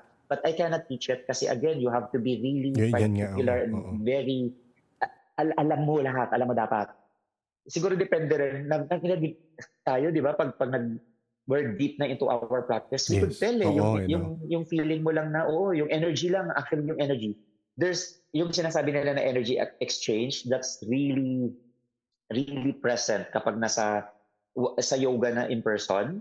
Makukuha mo yung energy, masisense mo yung energy, masisense mo yung energy ng teacher if the teacher is tired, masisense mo yung energy ng teacher if the teacher is, kung ano man yung pinagdadaanan niya, masisense mo. So same with the students, as in nakukuha mo, kami na teacher okay, I have to tell you this, kami na teacher, nakukuha namin yung bigat ng students. Kaya, I'm telling you, ako, I've reached to the point, no complaints though I've reached to a point na I'm leading classes, the max is 7 classes a day. I reached a point na pagdating ko sa bahay, hindi na ako nag-wash ng face, nagtutoothbrush kasi I feel so drained. As in talagang wala yung energy. 7 classes. Meron din na 7 classes na last 3 classes which I'm supposed to be really tired, I feel refreshed. Kasi yung energy ng students nakukuha ko in a way. Kaya may energy exchange na term because of that. Kasi parang kinukuha mo yung energy niya, binibigay mo rin yung energy mo in return. So parang it's a give and take. Pero, mind you, there are energy vampires. They don't know it. I don't know if you've heard about it. They don't know about it ang sad na part kasi hindi nila alam. Hindi alam na ganun sila. Na may ganun sila.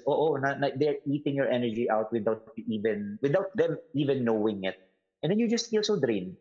After. Teach, okay ka pa ba? Kahit may mga last few questions na lang ko or kailangan mo na umalis? Yes. Let me know lang. Sige. Okay lang.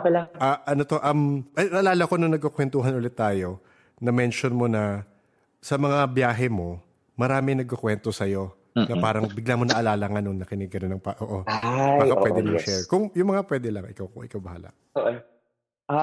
Sige, yung iba siguro baka makakalimutan ko na kasi sobrang dami na nakwento sa akin. Ano ba yung pinaka nag-stood out? Oo nga, maganda rin yung kwento mo kung bakit ka nagbabiyahe. Nag-jump start na actually yung travel ko kasi yung ex ko nga na 6 years nang muntik na ako mag-suicide nung nag-iwalay kami. So yun yung bond namin. Nag-DIY kami as in pumupunta kami sa yung mga off-beaten path, kaduluduluhan, nakakarating kami ng far end ng Mindanao and then far end ng Luzon. So napunta na. And then even the Palawan.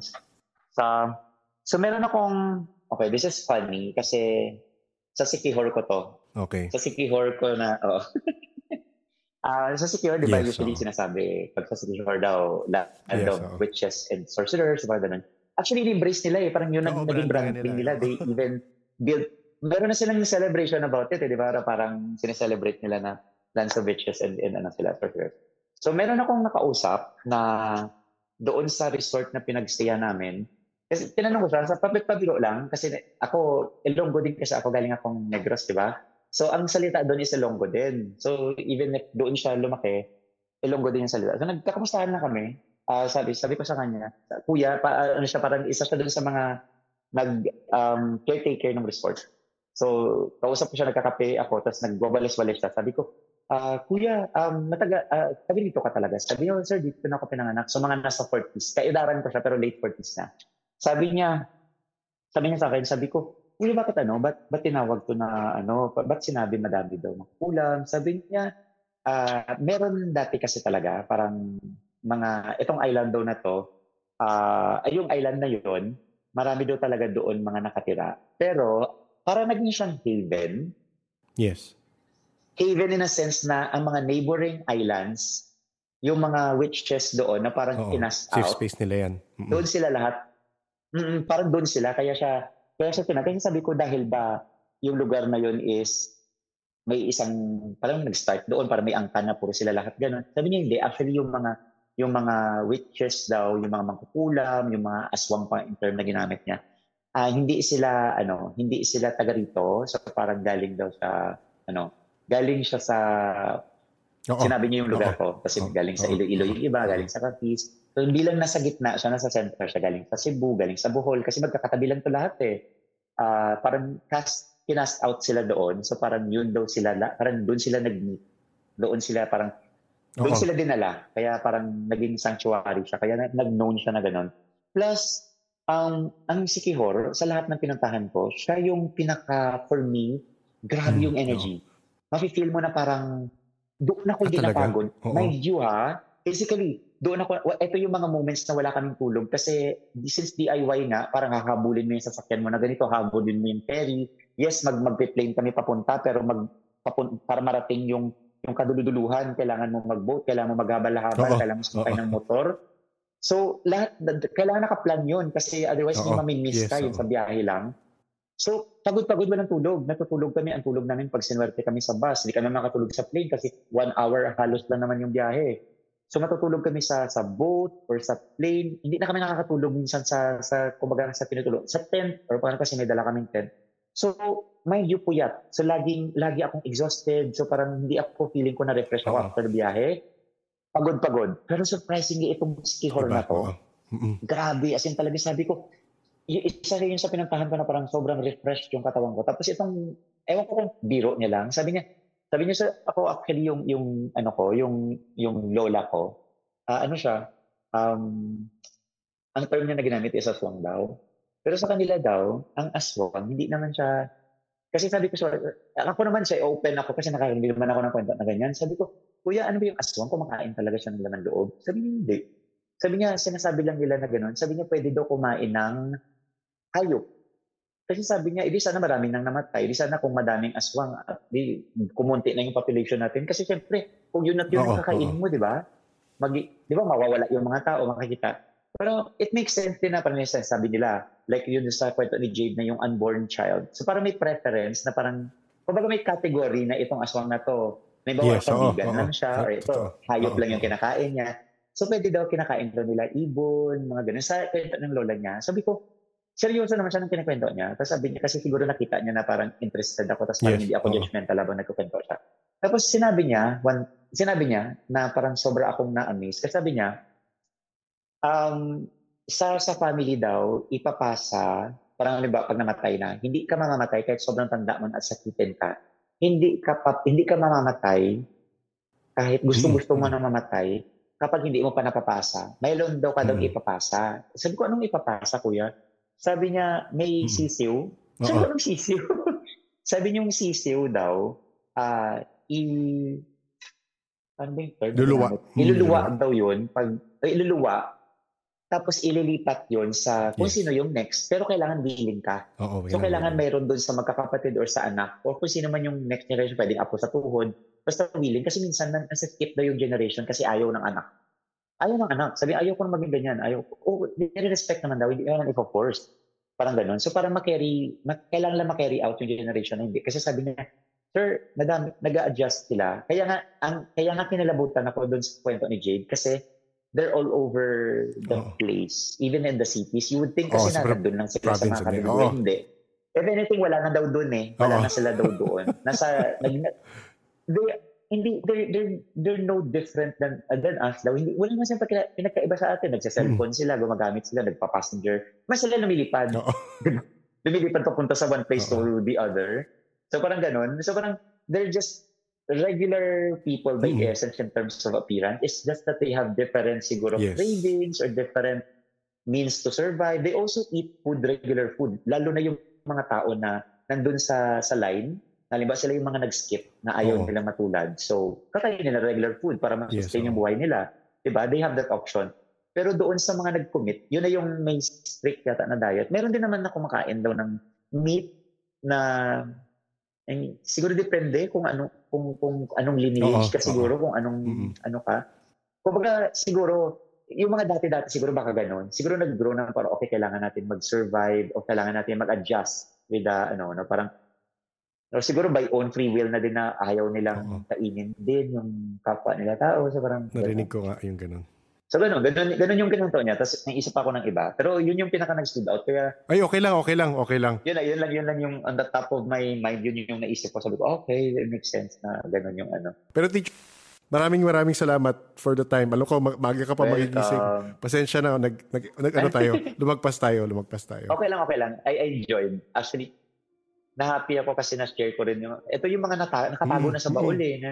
Ngayon ko na lang naalala. Na-unearth na lang siya because of the topic. Kaya nga, sorry din minsan ang rude ko kasi kaya ko siya kinakat at yung kwento kasi nakakalimutan ko siya. Sabi ko, okay. Gets ko yan. Salamat din for listening. Siyempre, thank you ulit kay Yogi. Na-mention namin ilang beses ang name niya sa episode pero nagdesisyon na lang kami na wag na isama dahil yung kwento niya nga sa huli. Pero thank you ulit, teacher, sa pag-agree na ma-interview at makausap.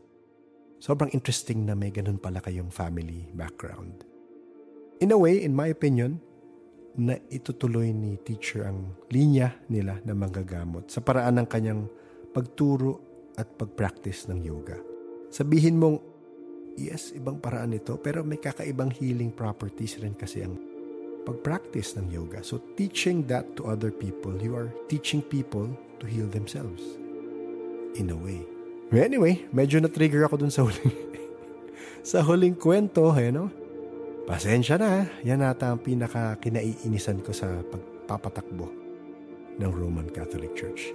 Yes, I understand, sinasabi nila na we are supposed to forgive people for their sins. But I believe there should be appropriate punishments for people who abuse their position. Hindi yung i-relocate mo lang sa malayong baryo, tapos dun rin maghahasik ng lagiming tao. To be honest, I find this thing they do to be utterly abhorrent. Pasensya na sa big words. Nagtesoros ako para dyan.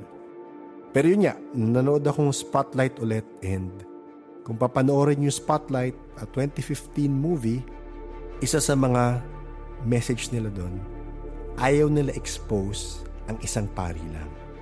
Gusto nila expose na for 50 years, the church has been aware of this problem and they have been covering up for it. Well, the Roman Catholic Church has been aware of this and they have been covering it up. So parang kung mararamdaman mo yung inis dun sa movie na yun, baka yun ang china-channel ko pag nagagalit ako. Yun yung nakakainis eh. So anyway, mas maganda mapanood nyo. Baka kasabihin yung nag-iimbento ko just because of this one incident na nangyari kay teacher. Anyway, pagbigyan nyo na ang rant ko, minsan lang matrigger. If you are a first-time listener and you enjoyed this kind of conversation, you might want to subscribe to listen to similar topics about the strange, the weird, and the paranormal.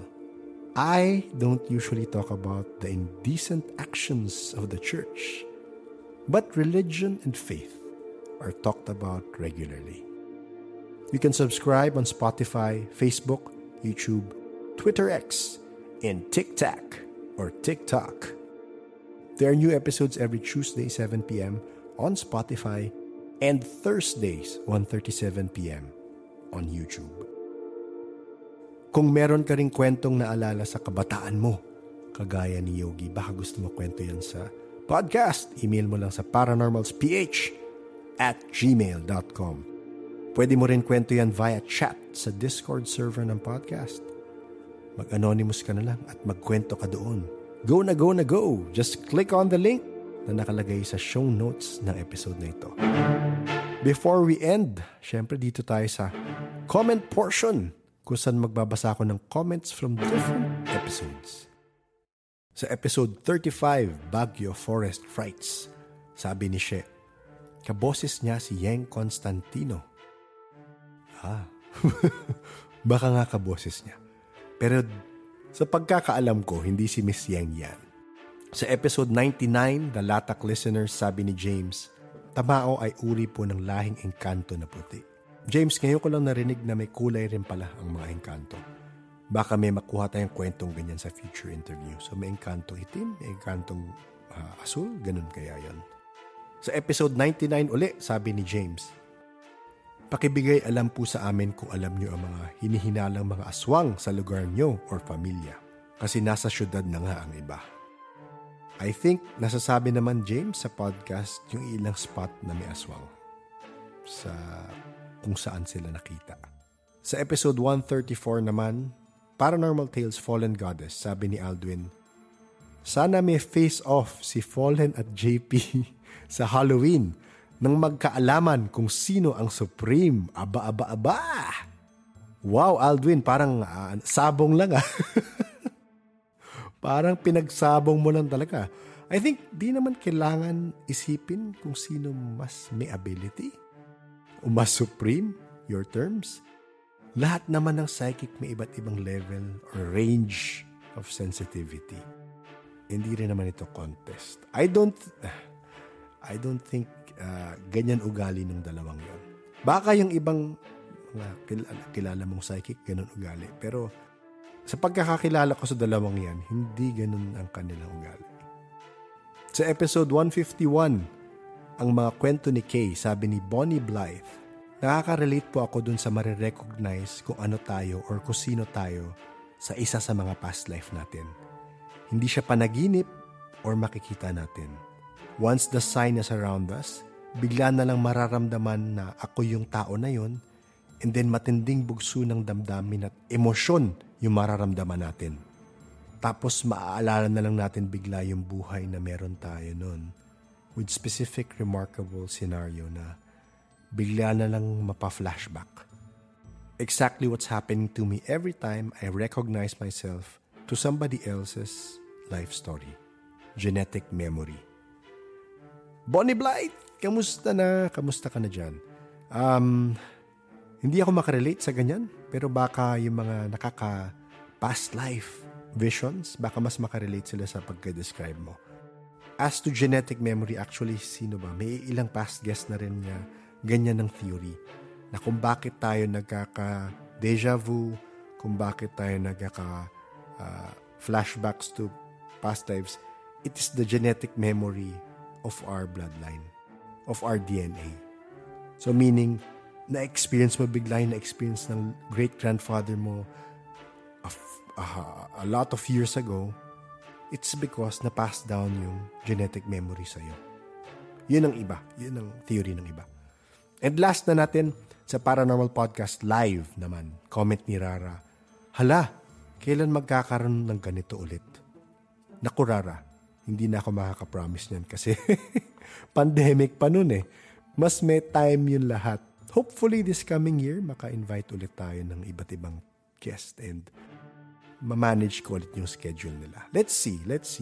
Ayoko mag-promise kasi yun nga, that was a different time. End muna natin ang comments dyan and next time naman.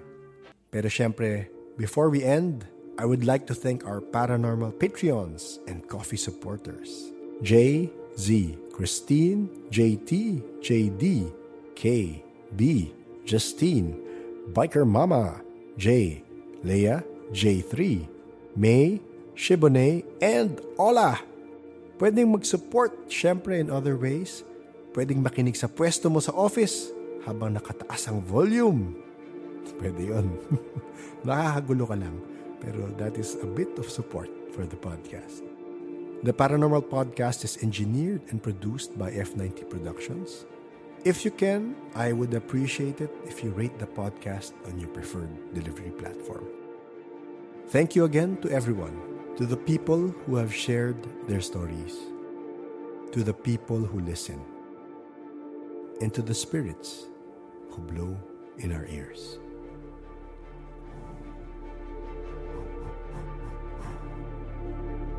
Please stay safe.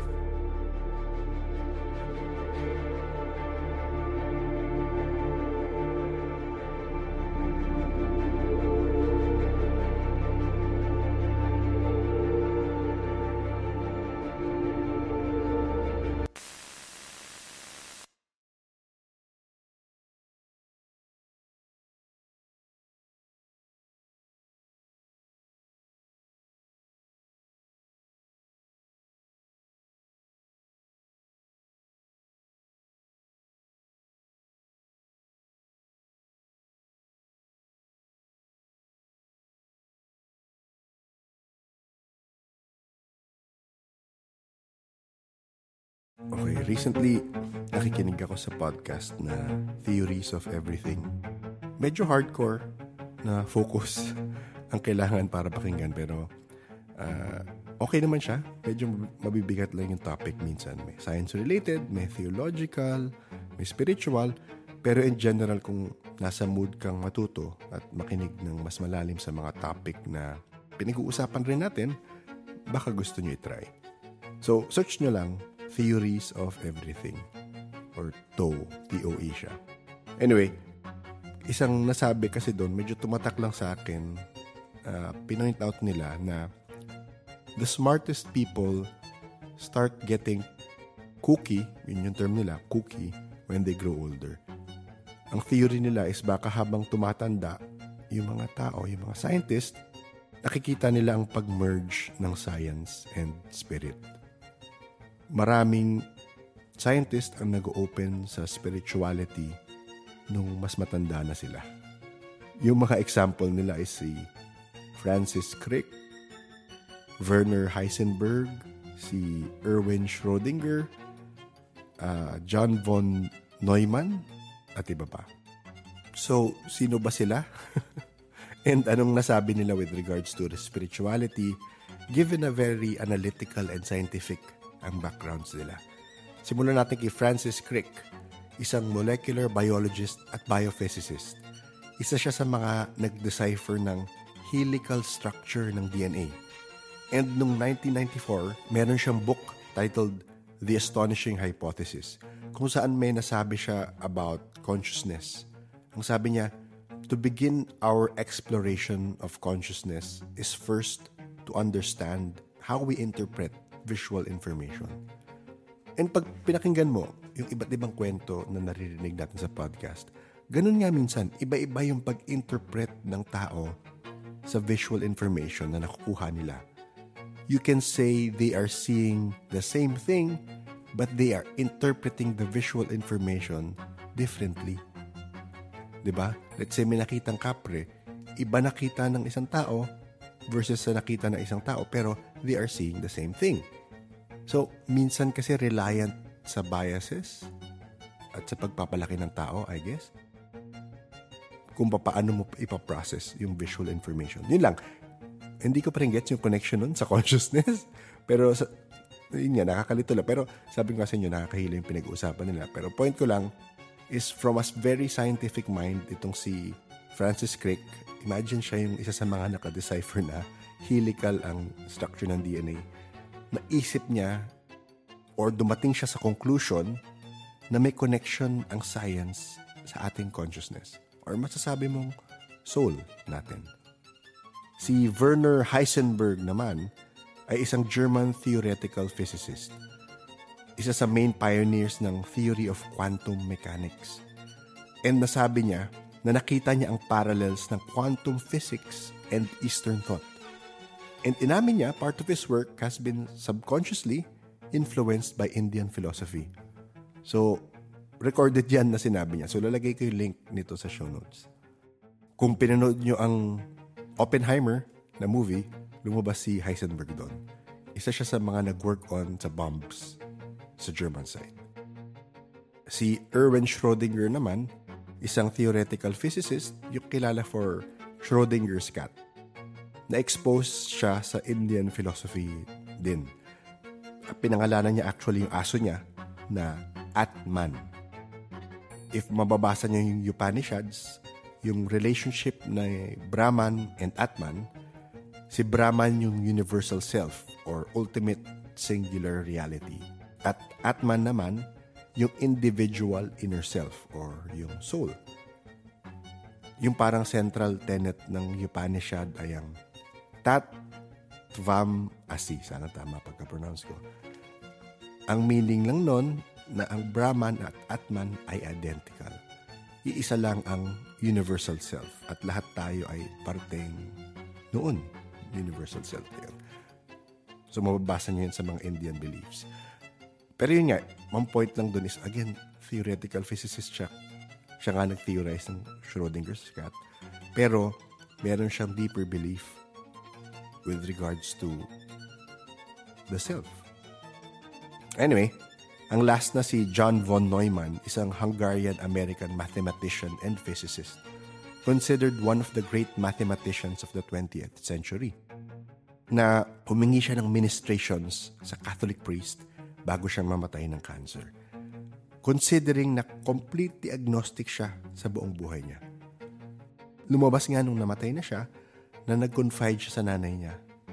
Sabi niya nung minsan, there probably has to be a God. Many things are easier to explain if there is than if there isn't. And considering one of the smartest, yun ang pag-coin sa kanya, he is considered one of the great mathematicians of the 20th century. Haba ng mga kwento, ano yung point, no?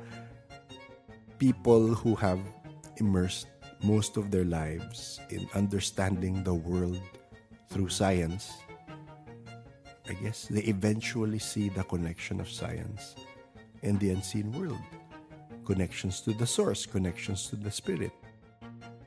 Ang malungkot dyan, minsan ay nakikita nila ang connections pag matanda na sila. Nare-reinforce lang rin, I guess, with experience and the more open mind. And with that, mas matatanggap mo yung totoong reality, I guess. So, baka habang bata pa kayo, if bata pa kayo, magandang buksan mo na yung isip mo sa mundong hindi nakikita. At huwag mo na hintayin na mamamatay ka na dun mo lang tatanggapin ang katotohanan. Bow.